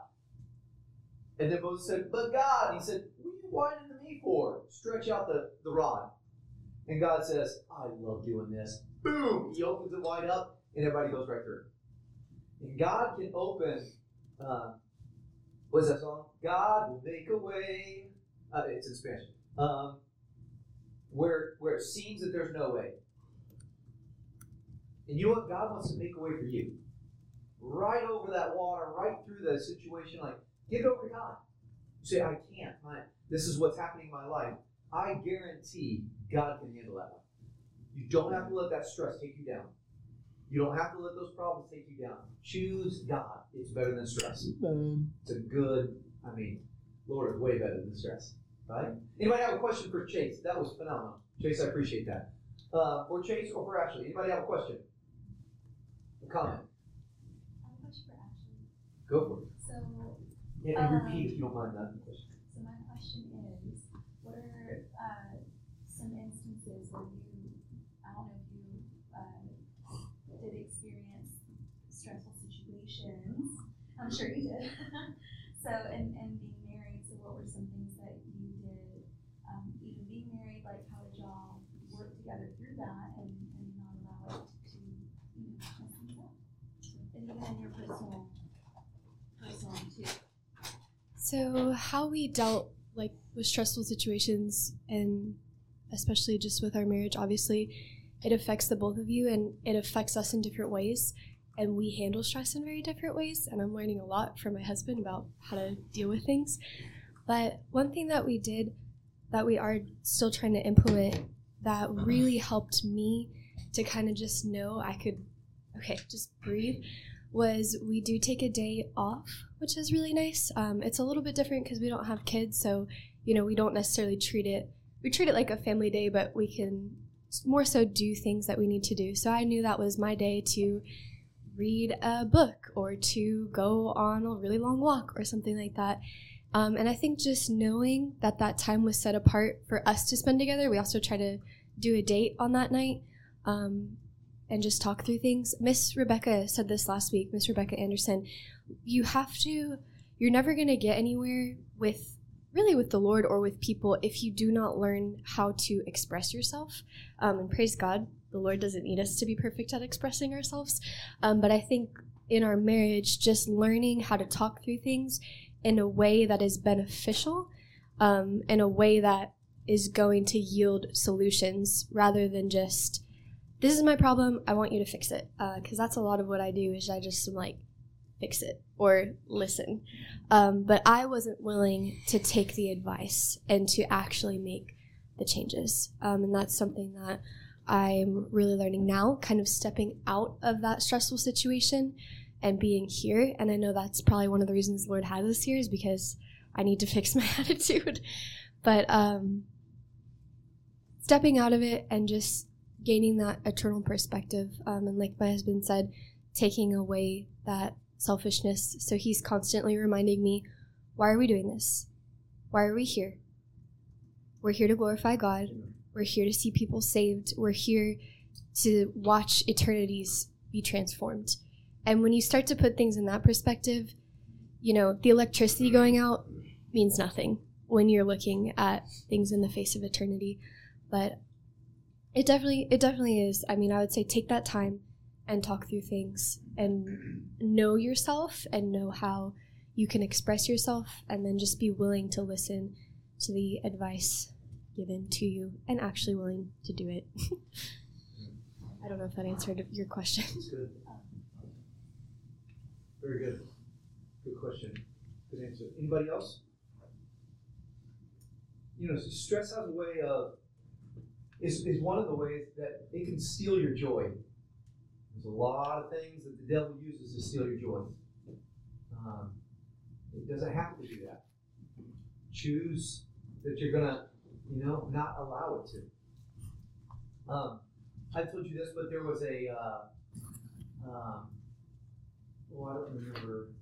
I don't remember what preacher is in. Obviously, older, not here. This is just a biography. But he said a young man got up to preach, and he preached a message, and they said, "Man, that was good." And this is what the old preacher said. He said it was. And after God sends him through some heartache and trials, he'll be a great preacher. God uses things to mold us and to make us, not to destroy us. God's not out to hurt you. But God allows things. What is even in grief, what is 1 Thessalonians chapter 4? We weep not as those who have no hope. Nothing wrong with weep. We do weep, but not as though they have no hope. So there's nothing wrong with grief. There's nothing wrong with crying. There's nothing with a whole lot of frustration and why? You're not going to be perfect.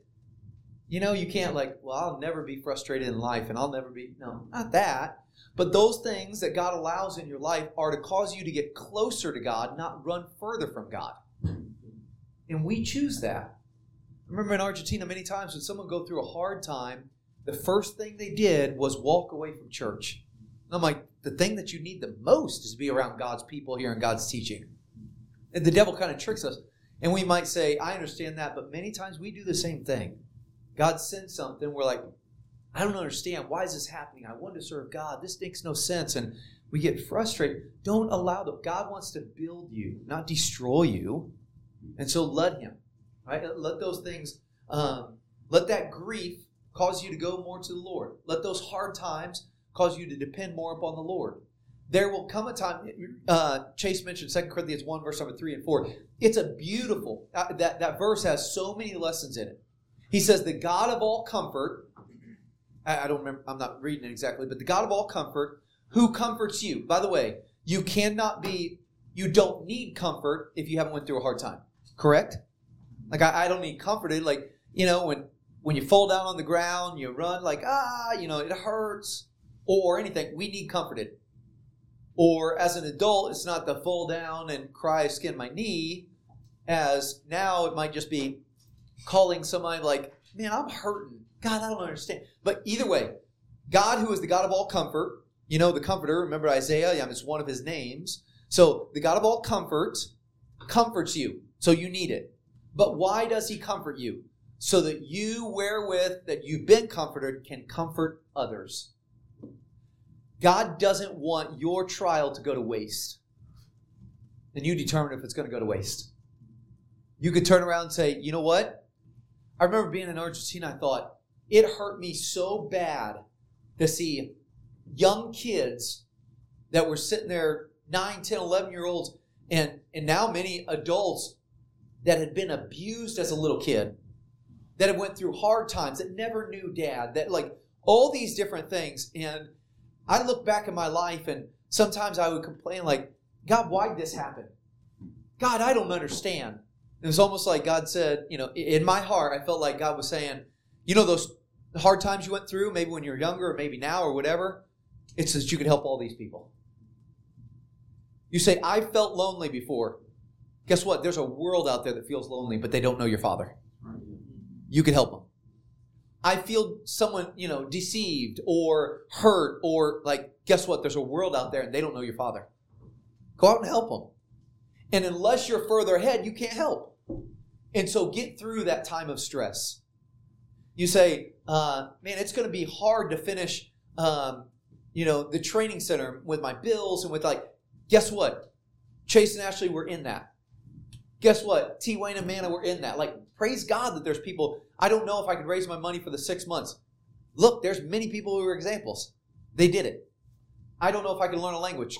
Look, this morning there's many people who have. In other words, who can help you? Those that are further along. Well, with the trial, get through it so you can turn around and help others. It's not just so that you can get a big head and say, I made it through.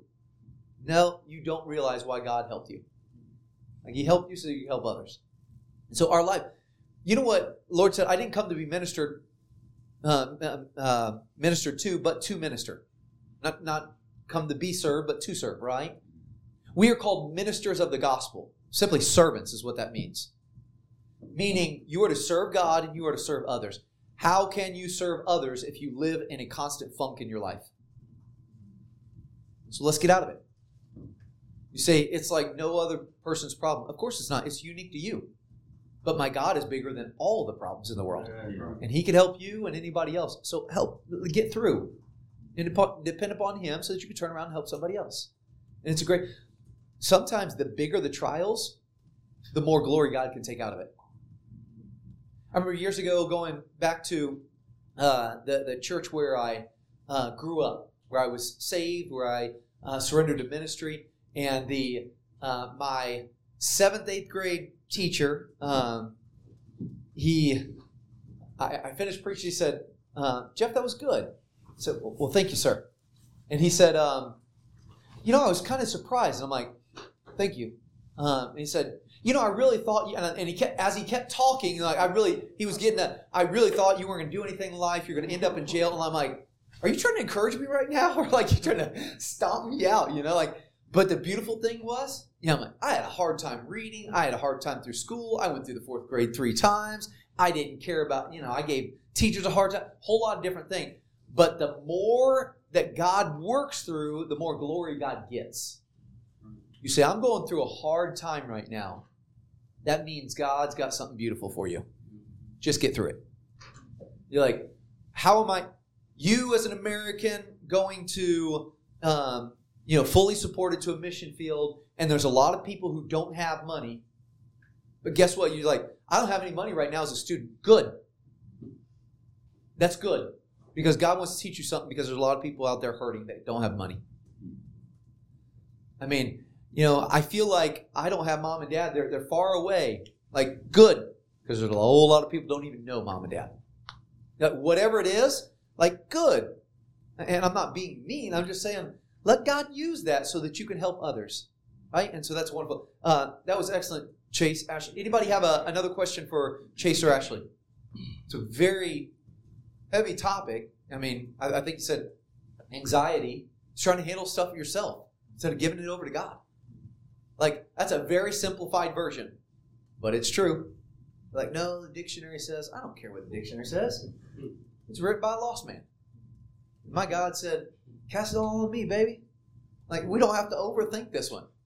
He might not have said baby, but you get the idea. Like, I mean, throw it all on him. He can take care of that, right? Okay, any other questions, comments? Can I just add something? Please.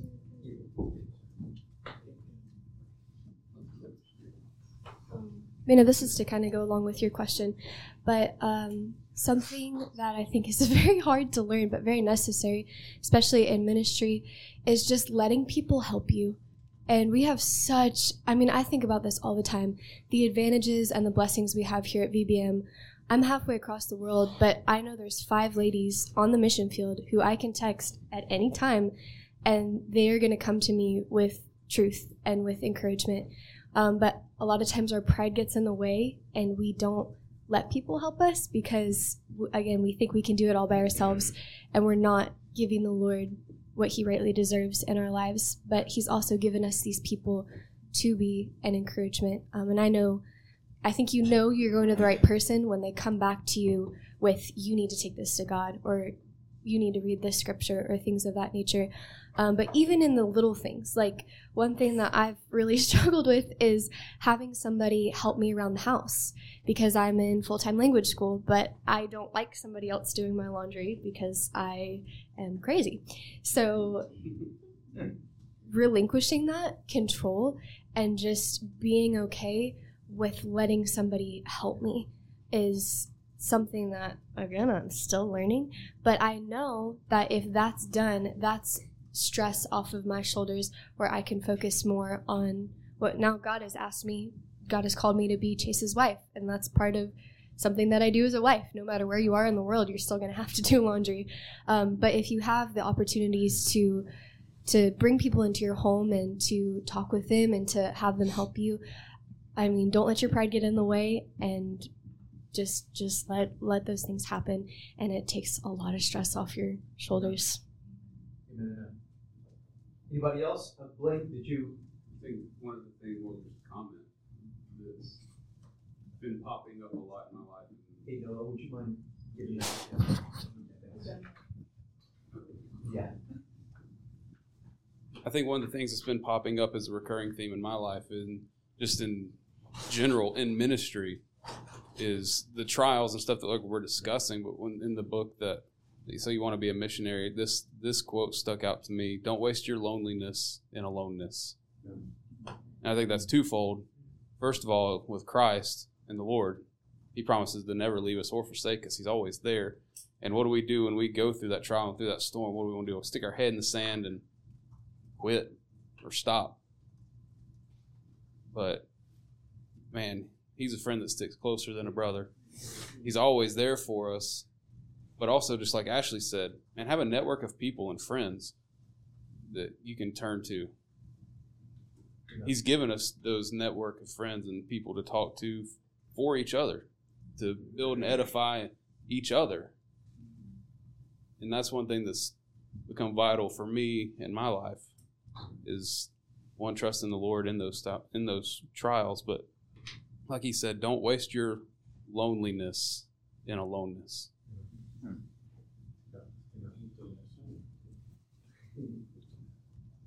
Amen. That's good. I've got the notes if you want to for the sermon. Amen. Anybody else? All right, I'm going to ask Noah. Right before Noah begins, anybody have anything else about stress and anxiety that they would like to ask Chase or Ashley? 5, 4, 3, 2. All right, Reverend Noah. Alrighty, let's go to Genesis 24 real quick. Genesis 24. I was just thinking about this last night, just meditating on it. Someone told me, a mentor of mine named Jacob Clower, who is the man, the myth, and the legend, headed to Mozambique. He's mentored me a lot in the faith, taught me a lot about the Bible, discipled me, and one of the things he told me to do, really good piece of advice. I'm still like still trying to practice it. I don't know to what extent and how rigid we need to practice this principle. But get a Bible verse for the big decisions in life. Get a Bible verse for big decisions in life. I think as a young guy, like I didn't really understand what he's talking about, but as I said, I'd make big life choices and decisions. That principle became really prevalent and true. And when it comes to marriage, when it comes to location, when it comes to jobs, when it comes to careers and family, get a Bible verse. And I think it just fortifies your decisions. There's so many times that we do go through question marks and, Lord, what's happening? Lord, is this the right decision? Like, you start second guessing yourself. But if you have a place to go back to and be like, no, this is where God spoke to me. I know that He worked in my personal devotions with Him. I know that this is what God has made clear to me. And it kind of stands as like a pillar. It kind of stands as like a pillar and ground for the truth is what it is. And so the Bible is our sole authority for faith and practice. So we understand that. And so I just want to quickly, just for a second, I'm just going to share. I don't know if this will be a help to anybody, maybe more to the guys in particular, but share how I decided on a spouse. How I decided on a spouse. And so I don't know if I've shared maybe Josh and other people know, but this is more just open, just real quick. Just want to just give this to you, how I decided on a spouse and a couple things I looked for. Whenever Tristan and I were dating, before I asked her to be before we got engaged, just some things I was meditating over. Genesis, I was reading through my Bible plan, right? In Genesis, and I was just struggling. I knew that I loved Tristan. I knew that she was the one I wanted to marry. I just didn't, obviously, as guys, you're you want to make sure the girl that you marry is the right girl because that's going to dictate the future of your ministry and many other things. And so just praying about different things, praying about, God, would you make clear to me? I want to have a peace that surpasses understanding when it comes to this decision about finding a spouse. I've done the same practice when it comes to the mission field. God, do you want us in Mozambique? Do you want us to go? Do you want us to stay? All these different things. But God has always used His Word. He's always going to use His Word. That's how He communicates with us, is through the Bible. And so this passage in particular in Genesis 24, this passage really spoke to my heart. And when it came to getting some clarity on some things when it came to Tristan and I and our future. And so just quickly I want to share with you. Obviously you know the story. Isaac is looking for a wife, and in Bible times the culture is a little bit different. We understand that Abraham sent out one of his servants to go find him a wife, and the servant, was basically went up to God in verse number 7. He said, my master Abraham, would you please have mercy on me because for his sake? Would you send me out? Would you have favor? Could I find a wife for my master? And so, there's a few characteristics here that I find in Genesis 24 that I looked for in a spouse, and maybe some guys, if you're looking for a girlfriend or someone to date, some characteristics that you can find, and then girls, maybe I'm not teaching you directly. You can maybe hear some things and maybe jot some things down, maybe some characteristics that you would want to be. And so I'm not trying to be a male chauvinist at all and trying to assert. That's not what I'm trying to do, but this is just personally, okay? I'm just kind of displaying personal opinion on how this worked. So we have Abraham and Isaac. Isaac doesn't have much to do with the situation. Abraham and his servant does. And so let's look here quickly. Verse number 15, it came to pass, before he was done speaking, that behold, Rebekah came out, who was born, he was born of Nahor, Abraham's brother, with her pitcher upon her shoulder. Verse number 16, the Bible says, and the damsel was very fair to look upon, a virgin, neither had known any man. She went out to the well, filled her pitcher, came up, and the servant ran to meet her and said, let me, I pray thee, drink a little water of thy pitcher. And she said, drink, my lord. And she hasted and let down her pitcher upon her hand and gave him drink. And when she had done giving him drink, she said, I will draw water for thy camels also until they had done drinking. She hasted and emptied her pitcher into the trough and ran again into the well to draw water and drew for his camels. And as I was reading this, it was in a position of my life when I was gonna either pursue Tristan for marriage or it was time to go a different direction. We were dating at a time. I said, God, is this the woman that you'd had for me? And clearly I saw in verse 16, I said, the damsel is fair to look upon. I said, if she's attractive to me, I love her. All right, she's beautiful. So that was number one. The damsel is fair to look upon. I said, Tristan's beautiful. She's a beautiful woman. And I'm attracted to her. And so there it is. Boom. Secondly, 18. And she said, drink, my lord. So he asked, can you do me this favor? And what'd she do? She hasted and let down her pitcher upon her hand and gave him drink. And when she had done giving him drink, not only that, she also gave the camels drink. You see what happened there in verse 20? She hasted, emptied her pitcher into the trough, and ran again to the well to draw water, and drew also for his camels. Guys, you and I know that camels are not like humans. They drink and drink and drink and drink. Depending on how many camels, we know it's plural. She was probably there drawing water for a long time. And not only was she not only was she pretty, but she was a servant. She had a servant's heart. So that's what I saw here out of Rebecca. She had a servant's heart. And that was one thing I was looking for in a spouse, was a lady that had a servant's heart that would be willing to serve other people. This was a stranger. She didn't know who he was, but she wanted to serve him. She had a servant's heart towards other people. And that was something I was looking for in a spouse. That's something I saw in Tristan's life. And I said, okay, well, that's wonderful. The story kind of progresses as it goes on. There's a lot of dialogue that takes place. The servant goes back to Nahor's house and begins to explain that he was sent on this journey to find a wife. And he stayed there for a little bit. They began having some discussion. It's a long story. We're not going to read it all. But basically, the servant wants to take Rebecca back to Abraham and his house to marry, and Isaac's living there, of course, as well. And so this is a stranger. Of course, they find out that their family, long lost family, but she doesn't really know this guy. He's a stranger. She's never met Isaac. She's never met Abraham. She doesn't know exactly what's going on.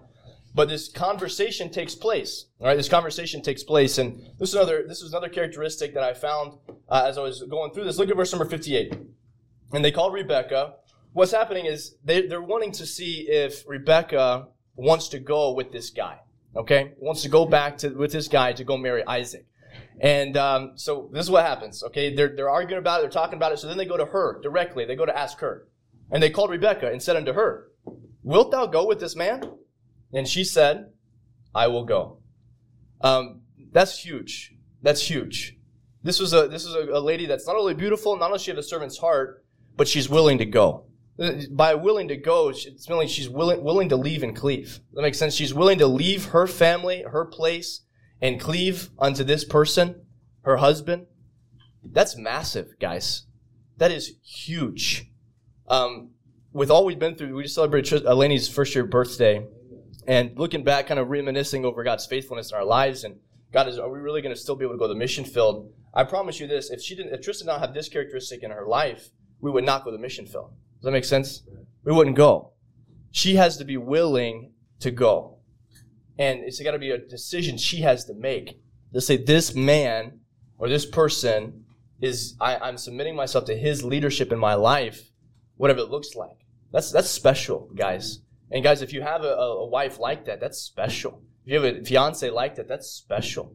And if you're looking for a woman, guys, it's called to the mission field, this is a very special characteristic in a girl. She was willing to go. I mean, that's huge, because I can show you countless number of ladies that are not willing to go. Does that make sense? They don't have this attitude. They don't have an attitude of surrender. It's an attitude of surrender. Not only she was pretty, not only did she have a heart of service, but she had a heart of surrender. And that's a really beautiful characteristic.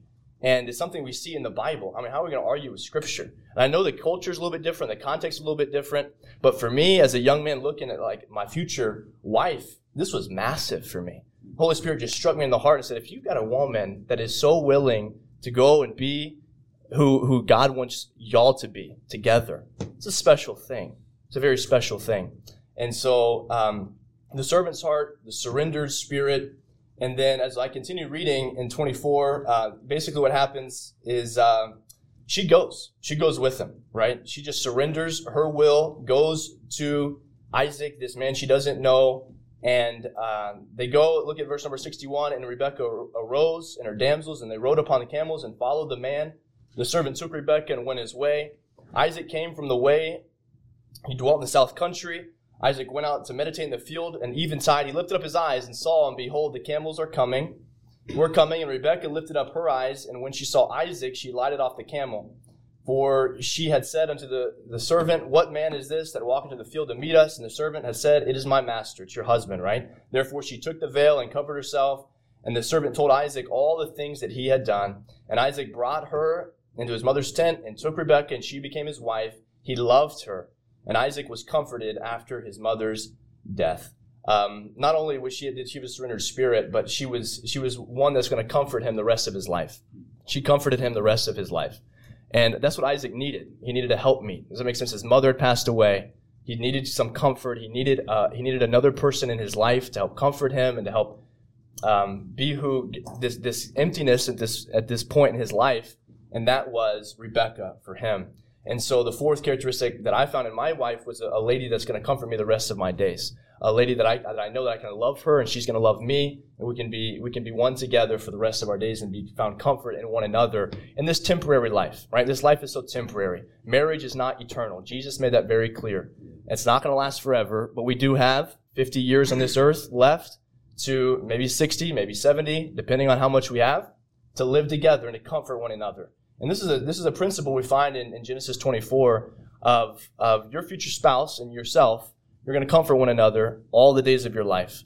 And so as we're looking, this is just quick, and I don't have time to really dive into all the details, but when I was reading Genesis 24, I probably spent afterwards a lot of time in prayer over this passage. And then I just was resolved. I said, God, I know that this is what you want me to do. I was able to move forward with the decision. And anytime we get into moments of frustration or arguments in our marriage, I can go back to a pillar and say, this is where God spoke to me. I know at these points, I know this is what God has told me when I was in a crucial point in my life to where I was looking for a spouse. And so I go back to Genesis 24, and it reminds me, and I was just meditating on it even the other day, and just thanking God, saying, God, thank you for your word. Because without your word, I don't know if I would have married Tristan.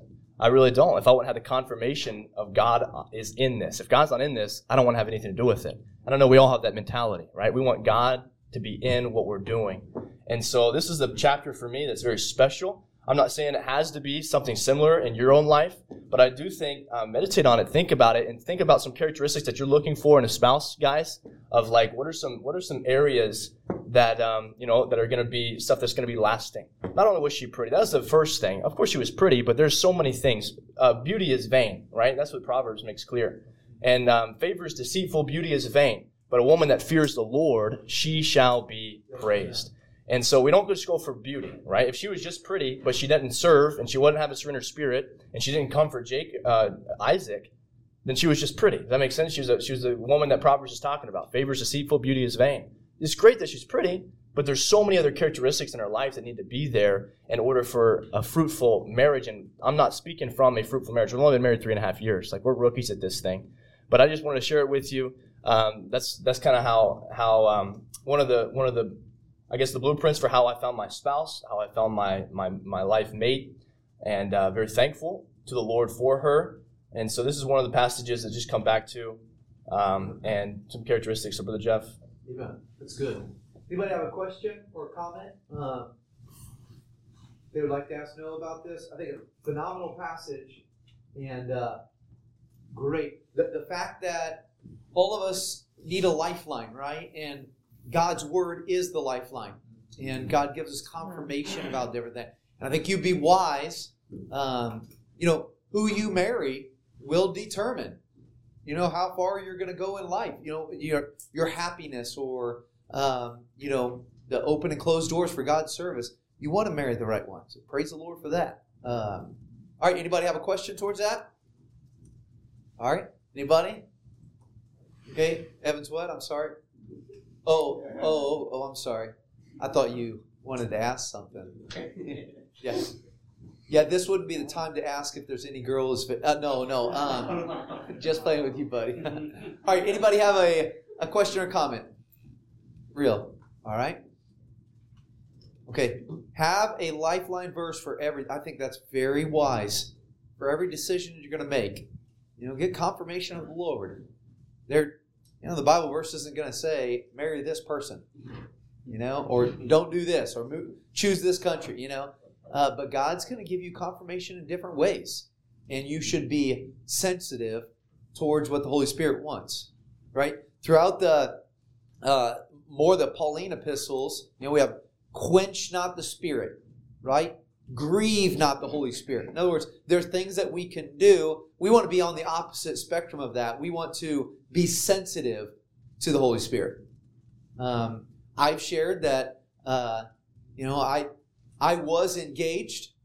Obviously, I was engaged to my wife, right? But I was engaged to another girl before I was engaged to my wife. And I thought it was, but it was this, for me specifically, it was that the willing, surrendered heart. And it's like, I do not want to leave my family. I want to stay right here. This is where I stand, and this is my, and I thought we could work all around that. But, it felt like Lord was showing me, and I'm very grateful. And I'm very grateful for God's goodness. Follow what the Lord wants. Even if it doesn't make sense to everybody else, at the end of the day, you're the only one standing before the Lord. Like, what people are going to say or people think, or like, does it matter? Like, I'm so far removed from that situation, but I do remember when it happened, I was threatened. Like, she sent me letters saying, I remember this girl sent me pictures and said, here's a good times that we had. I know we're going to have more. And I'm like, oh man, there was nothing else. Just a bunch of pictures of us. And they sent me a letter and said, I always thought you were a man of God, and a man of God keeps his word. I know you'll keep yours. I'm like, like everything I did, I was like, oh man. And then I finally said, I'm not sure if this is right. And she said, it's the devil. You don't need to listen to the devil. And I'm like, what in the world? Like every time I said something, she had a good excuse, And I said, well, I think that we need to break up. And she said, well, you're going to have to call my mom and my dad. Her parents had been divorced. Her mom had been divorced at least 3 or 4 times. And she said, you're going to have to call my mom and dad and explain this to them. And I'm like, I was like, well, maybe we should just stay together because I don't want to call them. I was scared. And finally, I did call her mom. And it was, I'm not known for the greatest tact in the world. And so I told her mom, I said, well, you know how it is, not marrying the right person. So, and then I hung up and I was like, did I just really say that? Like, man, I am an idiot, but here's what I will say. I'm so far removed from that, but at the moment, I thought there is no way out of this situation. But I had to follow what the Lord wanted. And you, in any area, not just this, in any area of life, you have to follow what God wants. And I think that's, be sensitive to God. Let Him speak to you through His Word. And if something throws off, then you follow the Lord, man. You do what's right. All right. Anybody have a question, comment? We need to go towards closure. Conclude the class. Anybody? 5, 4, 3, 2. Okay. Let me say that I forgot this Tuesday.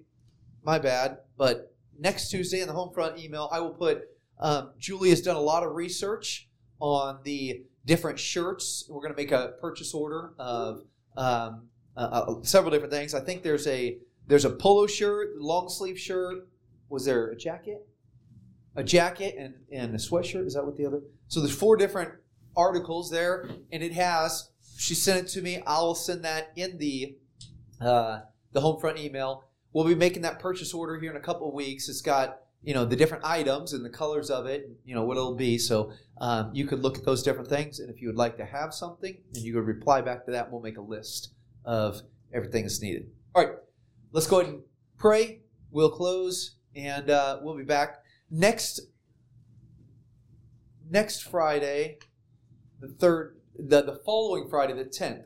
And I'll send this out as well. Brother Wayne Cofield will be our guest speaker, and Brother Wayne and Miss Connie, he started the church over 40 years ago, pastored the same church, been through a lot. God's blessed him. His children are in ministry. There's a lot that he could teach. And I'm looking forward to that. It's going to be a good time. All right? So let's pray, and we will be dismissed. Luke, if you don't mind, dismissing us in prayer. Can I also speak with the training center guys just in a room after class? Yes. Sounds good. Let's pray.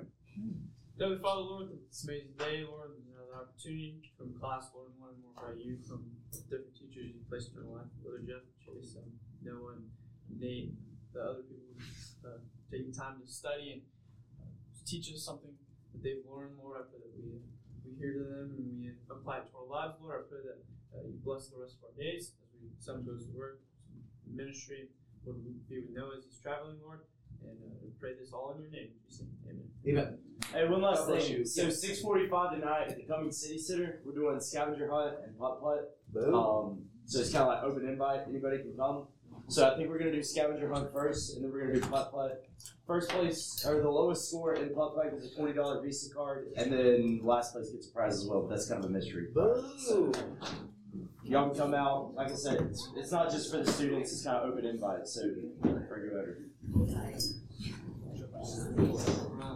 We'll just meet in here, guys. So either suck it up or do really good. Yeah. So suck it up or do really bad. Do really, don't be average. Yeah, if you do bad, do really bad.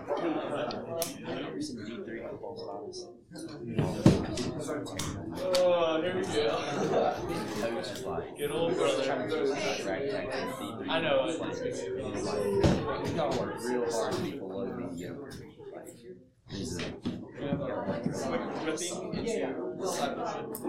Really hard. Which is good. Because I do also I know. My old coworker. His name's Edward. I mean, I will promise him. Shut up. Yeah, so, yeah, I just set that up too.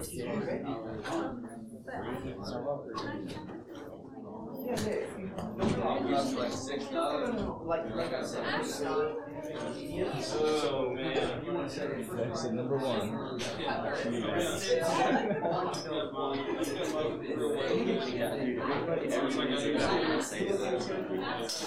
Number one.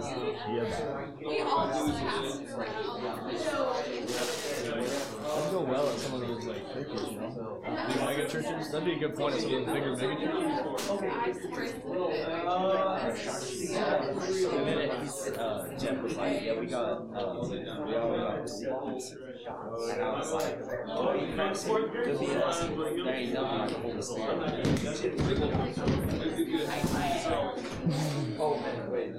Yeah.